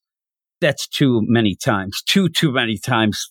Now, why'd you read it twice? Well, because I didn't understand it the first time. I was trying to even get the progression of what was happening. Okay, because at one point in this book, they tell you that an interaction between Jess Quick and Raven happened in DC Pride. I'm like, you know what? Maybe that would make this entire thing make sense and feel right. So I went back and I read this whole Pride Day situation with Jess Chambers coming into like the idea why Jess Chambers and Raven would have this connection, and they like kind of go off on their own in this book, and like, you know, there's like this idea that Jess Quick wants to give up because all is lost. There's only doom filled in the Teen Justice future. Yeah. Exactly. And I'm like, I went and I read that, and there's a moment where Jess Quick in the battle with the Fearsome Five of this world kind of gets shoved into Raven just a little bit, and then Raven goes off and then says, "It's doom," and that's it. Jess Quick didn't know anything about that. Yeah, exactly. And in this book, things happen, but they don't make sense. That the dialogue. And my girl Gigi's the hero. Yeah, the progression between every scene is not there, or if it is, it's confused. This is an awful, awful book. It is Multiversity Teen Justice #5, written in quotes, and there quotes, Eric. Ivan Cohen and Danny Lohr, and art by Luciano Vecchio, Enrique Aaron Angiolini. Yeah, I do like the art. And Carlos M. Mangual. That's about all I like. This book is a wreck. It makes little to no sense. And this whole... What about the Green Lantern Chipolata? Well, yeah, Chipolata. Yeah, I still want to know what's going on with Kyle Rayner. I don't understand half the things that are going on here with this book. And even with Green Lanterns and Earth 11, for some reason, have to steal your life force in order to keep their green rings, the green ring going. All that is one of these two smacked-ass writers decided that Soylent Green should equal Green Lantern, and let's make this work into a joke that just thuds. It thuds. Oh, it's being fueled by people. Go fuck yourself. This is terrible. This book, so don't tell jokes when you can't tell a story. I mean, we just talked about the Monkey Prince and how that was too jokey at points for you. I don't even know what this is. You go with it, Eric, because you start out, Gigi is there and giving out these bracelets. Central Park bracelets for that's where their lives are going to be taken. For the Church of Blood. I don't even know what's going on now. Hey, would you like a bracelet for the Church of Blood? No, I wouldn't. No, I don't think I like the name of that. Get away from me, weirdo. The Church of Blood. Oh yeah, please give me a bracelet. That'd be awesome. The weird part about this world is because everything's reversed gender-wise. We have weird things like, you know, life force sucking Green Lanterns that power up their batteries / rings, but the idea is like, oh yeah, I like me some the Church of Blood. How about a Green Lantern? No, sir. Yeah, not at all. No, it's just evil. And so that's going on, and then you just end up having Chipotle. I don't even know. Did you say Chipotle? Chipotle. Chipotle? I can't even say. Did you say Chipolita? I almost said it.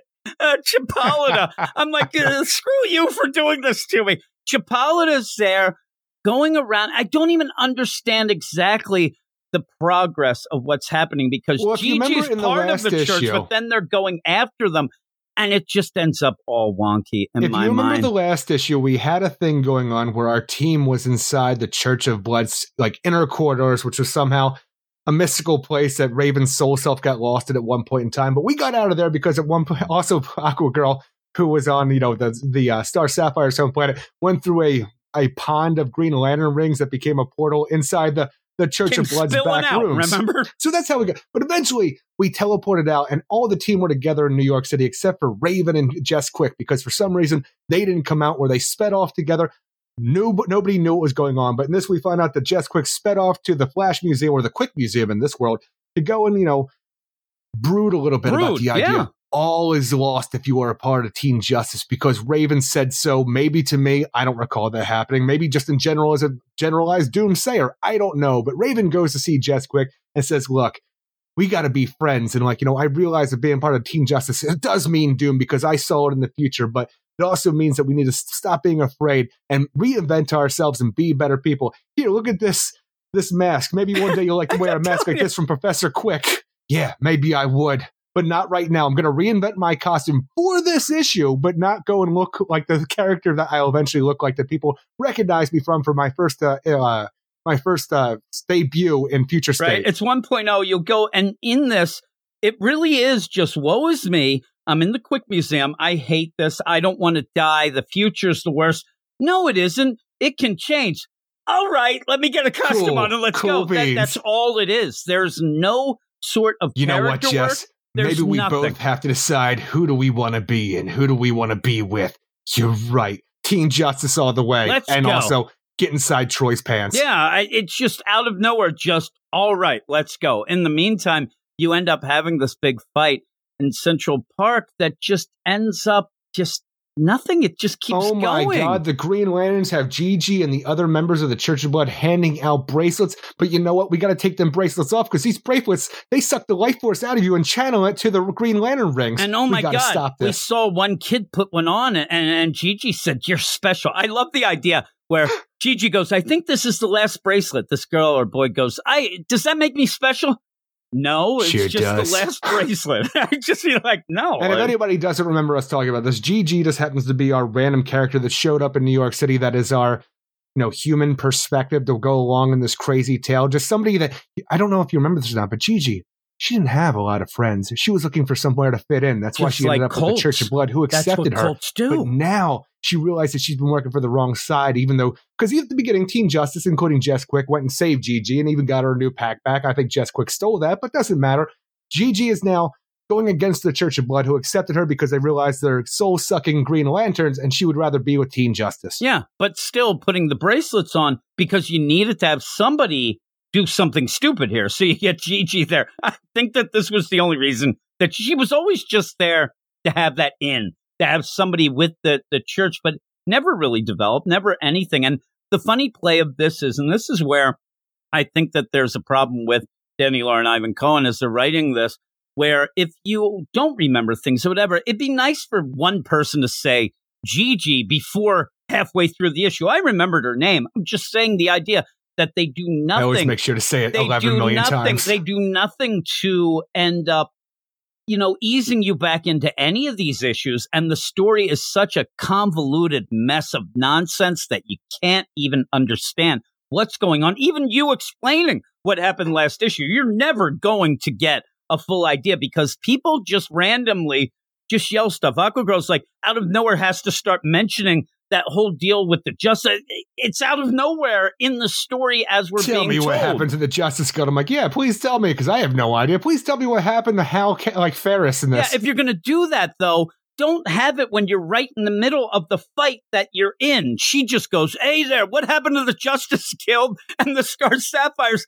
There's no answer. It just goes on to the next scene. You're like, oh, shit, what the fuck is going on here? You end up having, Witch Girl, Clarion. There's some fun characters in this that are completely wasted. They're they're just completely wasted. Tickle ends up Clary Ann. Yeah, Clary Ann. And you end up again, I could barely even remember half of these things, but they're cool deal that I wish a better writer was doing this. These writers don't have any idea what to do. And we're getting nothing Earth 11.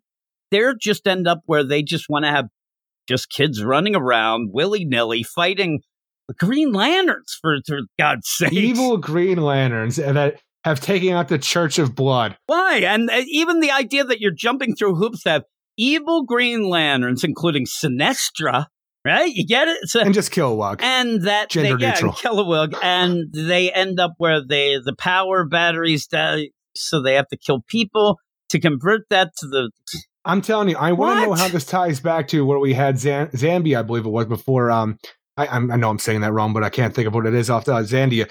But the idea where we started the story off where all those children were turned into old people and all the old people were turned into dust and stuff like that. I guess that was a trial run for the Green Lanterns here. But for some reason, we had hired assassins Thunder and Lightning, who were a part of it at one point, decided, I don't want to be a part of this anymore. What are they doing currently? And that feels like a weird addition to the book that we never really followed up on and just kind of throw away. Especially going with the idea of how it ties into, like, you know, Vicky Stone's mother's, like, you know, stuff for Star Labs and stuff like that, the technology. Is it that the Green Lanterns came to Earth and used the cyborgs of this world's mother's technology to convert people's life force into energy form, but we just never, like, scene missing? Yeah, I don't know. I can't. There's so much to the series. If you go issue by issue, where it's like, oh yeah, we're not dealing with that anymore. Let's move on. Then you have I mean, at one point, Jess comes in. She ends up going against big-handed Sinestro, but then slips and falls, and then gets up and says, "Catch me if you can, I'm the gingerbread fam," and then says that wasn't a good joke. It wasn't. No. Just got to work on that. I don't know what, like, I think that was like stream of consciousness as they were writing it. You can erase things. You can go back and take it out. That whole scene didn't even make sense as that's going on. And I'm telling you, all hell is breaking loose. You have Troy and Raven there. They're just making out. Like, what is going on in this book? You're hurt, Troy. Let me take away your pain through your mouth. There are people just getting destroyed as this is happening. They're like, hey, let's Slick make Nestra. out. All eyes on me. Trying to keep up. Can't catch me. I'm the gingerbread fam. I'm the gingerbread fam. What's that mean? Jess Quick. Classic. Classic Jess Quick. In their new costume. You know what's funny? I do like that faceplate. I wish she would come back. I wish they'd come back and wear that. I actually really like that. The big play here, the thing that cracks me up is in these books, multiversal stuff, even stuff that's like, you know, what ifs or Elseworld stuff, you can get away with things a lot of times. You can get away with little this still sucks. I mean, I can't even give any sort of credence to anything going on in this book because it is a mess. It's a complete mess.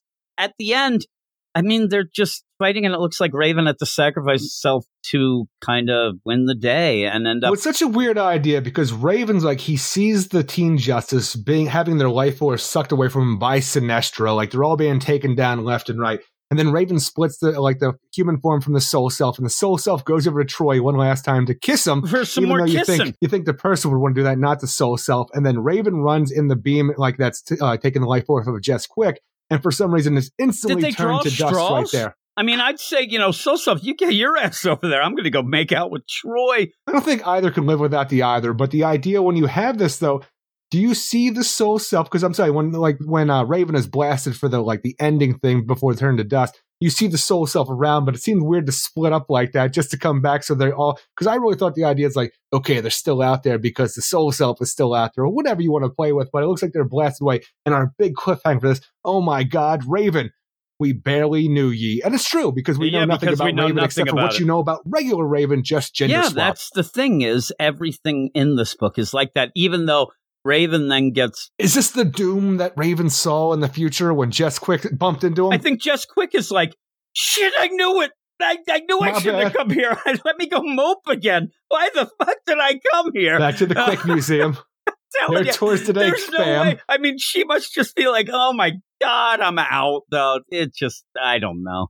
It's the just not good. book looks great. I think the character, really good. The character designs are cool as hell. They could be really, and the thing is, that's why we're reading this, because I want to love this version of the Teen Titans, so the Teen Justice of this world. I want to know what their lives are like beyond just being gender swapped, because there's a lot of interesting things you could do. You can't just rely how on this that. Connects to the Infinite Frontier, where we saw the Batwoman of this world become the Batwoman who laughs, who's the Robin of this world's mother. I want to know how that's affected him. We're not dealing with any of that. It's just, here's Teen Justice, and we're not going to show you enough of them, because even the stuff that we want to do with talking about changing our fate or love interest, we're going to freaking punch the idea of the Church of Blood, Thunder and Lightning, Evil Green Lanterns, the Justice Guild, and the Star Sapphires all at you all once and give you no real explanation to the point where you're leaving your head spinning, wondering. So the thing is, at that point in time, you don't even care what you're reading because you don't know what you're reading anymore when it comes to Teen Justice. You can't process it. So when you end up at the end, when this is all said and done, gender swap, that's all you get. We'll just be like, hey, cool character designs, but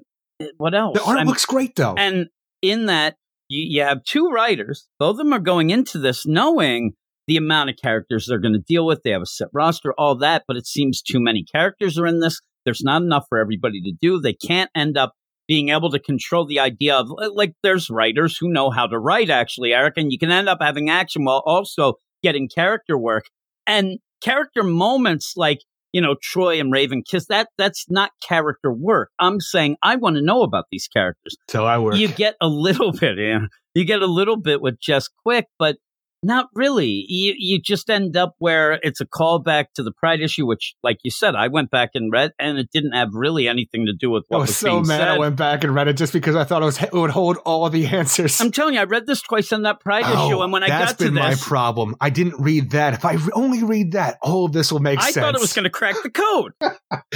Drink your Ovaltine. Shit! It was right before we were going to... And I'm getting through this the second time, and afterwards, exactly what you said, I said when I stopped. Shit, like I don't know what's going on.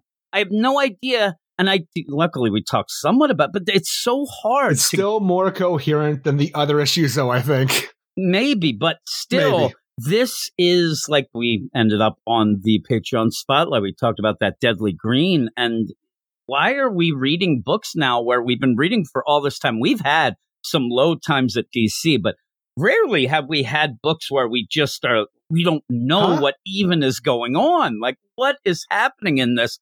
And I said, Danny Lore ended up taking over the Champions book at Marvel, and it was just this bad. It's just not a good writer and can't seem to write a bunch of characters. So why? And I think that the only reason they're on this one is because of the fact that they did that Champions book, or at least, and it really came on to take over a book, and then 4 or 5 issues later was canceled. That's a really great takeover.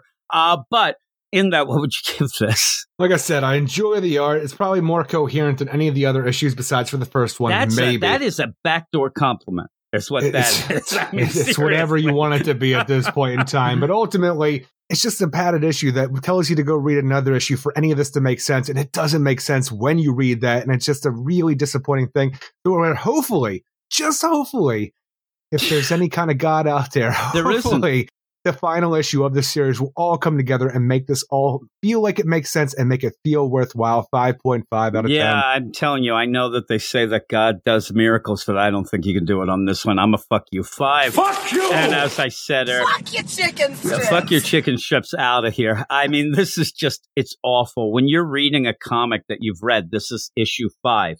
When you're reading it and you don't even know anything about the characters, that you can end up, at least you'd have that basis, and then I can kind of get an idea of what they're doing because of that. But I realized after reading this, I don't know what the story is about. I don't know anything about the characters, and you have given me nothing on Earth 11. And this will end up finishing. And if we ever see Earth 11 again, please, none of this. But really, what could you get from this? Chipolita? I mean, is that what we're going to get from now on? And that's their biggest epitome of a joke. Chipolita, Jim. Chipolita. It's freaking Soylent Green.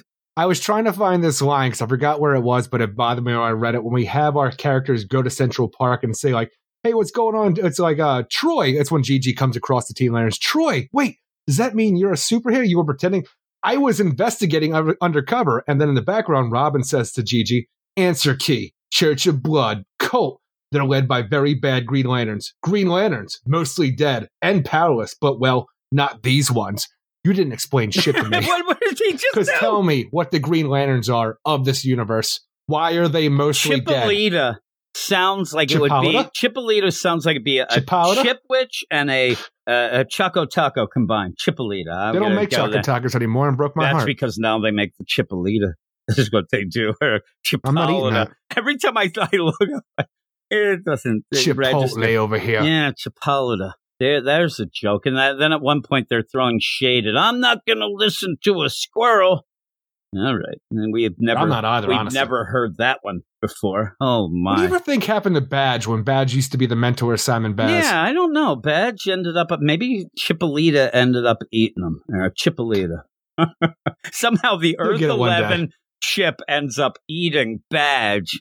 Oh, my. How do you like the idea in this world? We don't need no badges, is what they said. In this world, back in the Golden Age, you had Jesse Quick and Liberty Bill instead of Liberty Bell. I'm like, that doesn't even work. Liberty Bell is because of the Liberty Bell. They can't call it Liberty Bell. They should have had it the Bill of Rights, Eric. I just find it interesting, too, that Jesse Quick is more of an is more of an impulse character, because even this, like you said, the Maxine Mercury, like you would teach them how, like, you know, how to use their powers, stuff like that. So I'm like, okay, because of how we work with this, instead of the Flash family, you had the Quick family, and how that goes with Jesse Quick, and even along the lines of Liberty Bill and the other Jesse Quick. But even having Maxine Mercury here, I'm like, okay, that's kind of cool, actually, just coming out here and through the Quick Museum and telling me that Jess Quick is a part of the Quick family and stuff like that, the Chambers, but it is also more of an impulse kind of character, Bart Allen.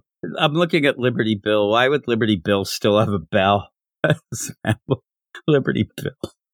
Oh, my goodness gracious. I did like the Max deal, the Maxine Mercury. No, you need to understand, Raven. Max used to tell me I'd find my own path, that I'd be ready in my own time, but now, if you read DC Pride, you'll know I'm not ready for that shit. I'm not ready for that shit. I mean, I'm talking to the one person that ended up should know already, even because they were there, but hey.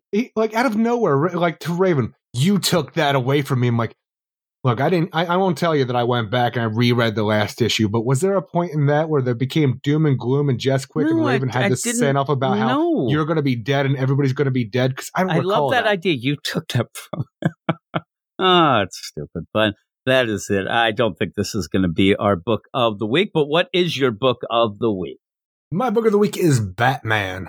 Batman. Merry Crisis. Merry Crisis there.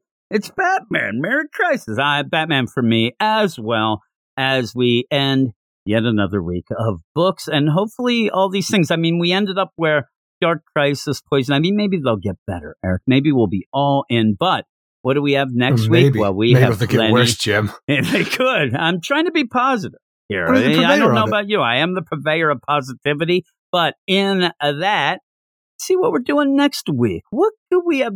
Looks like we might have a Clune section again, Eric. Definitely. That sounds great. I mean, unless the Patreons take it. He would like that. Merry Crisis. You know what I say about the Clune section? Walk away. Did you just discover your freaking soundboard? What's happening right now? I actually realized that I didn't use it much in that first section. I was so embroiled in your communique. We just got done the second section. Well, it's second section. That's not here nor there, Eric. Batgirls number 11 is the first book that I will mention, where we're going to continue on with that story, right? Doing stuff. We're going to end up finding out what's going on with Killer Moth, what's going on with all that stuff. Oh, my God, there's murders to be had. I don't even remember. Half the time, I don't even remember what they're trying to pull in that one. But Batgirls number 11. If you remember, 11. Kyle and Maps are going to be in this next issue. Ooh, that's true. From Gotham Academy. That's pretty good. We also have Batman Incorporated number 1, a book that I was not looking forward to until Deathstroke Inc. Deathstroke Year 1. Deathstroke Inc. I'm like, oh man, Ed Brisson, he's doing stuff here. And so, I want to see. He'll make you care about a clown hunter. I just want to see what Clown Hunter says, where the Jokers and all those clowns are nationwide. They have taken it to the streets. I don't think they're going to deal with that. Yeah, I don't either, Eric. We also have Batman versus Robin, number 2. I don't know about you. Lazarus Pits? We'll have to see. I mean, hopefully it doesn't turn into some damn Lazarus Planet. Hopefully. It's weird because the Batman versus Robin, it's only at issue number 2. For some reason, it feels like that's been going on for a while now in my mind. For years now, they've been at odds. Exactly. They have. And what really is going on with this Lazarus Pits there?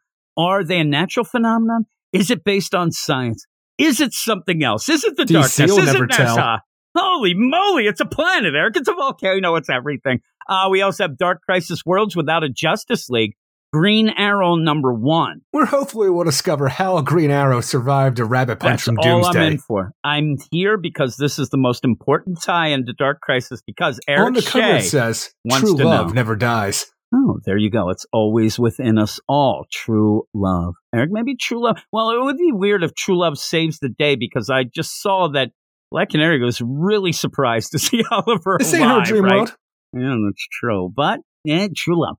You also end up having I Am Batman number 14, though we're a little kind of the deal. It's some places say that it will be coming out. Some places say it won't. I was not going to mention it, but then I mentioned it, Eric. Sitting here, Mike, what are you doing? I know. I said I'm not going to mention it because we can't really verify it's going to come out. But if it does, we'll be talking about it. Jace Fox, leading to what I think is that whole Renee Montoya book that's coming out, I believe, in November. But with that, we'll see. I got in a fight with somebody about the I Am Batman book today, where they still end up claiming that Jace Fox is trying to take over everything from the Bruce Wayne Batman. I'm like, just let it be its own thing.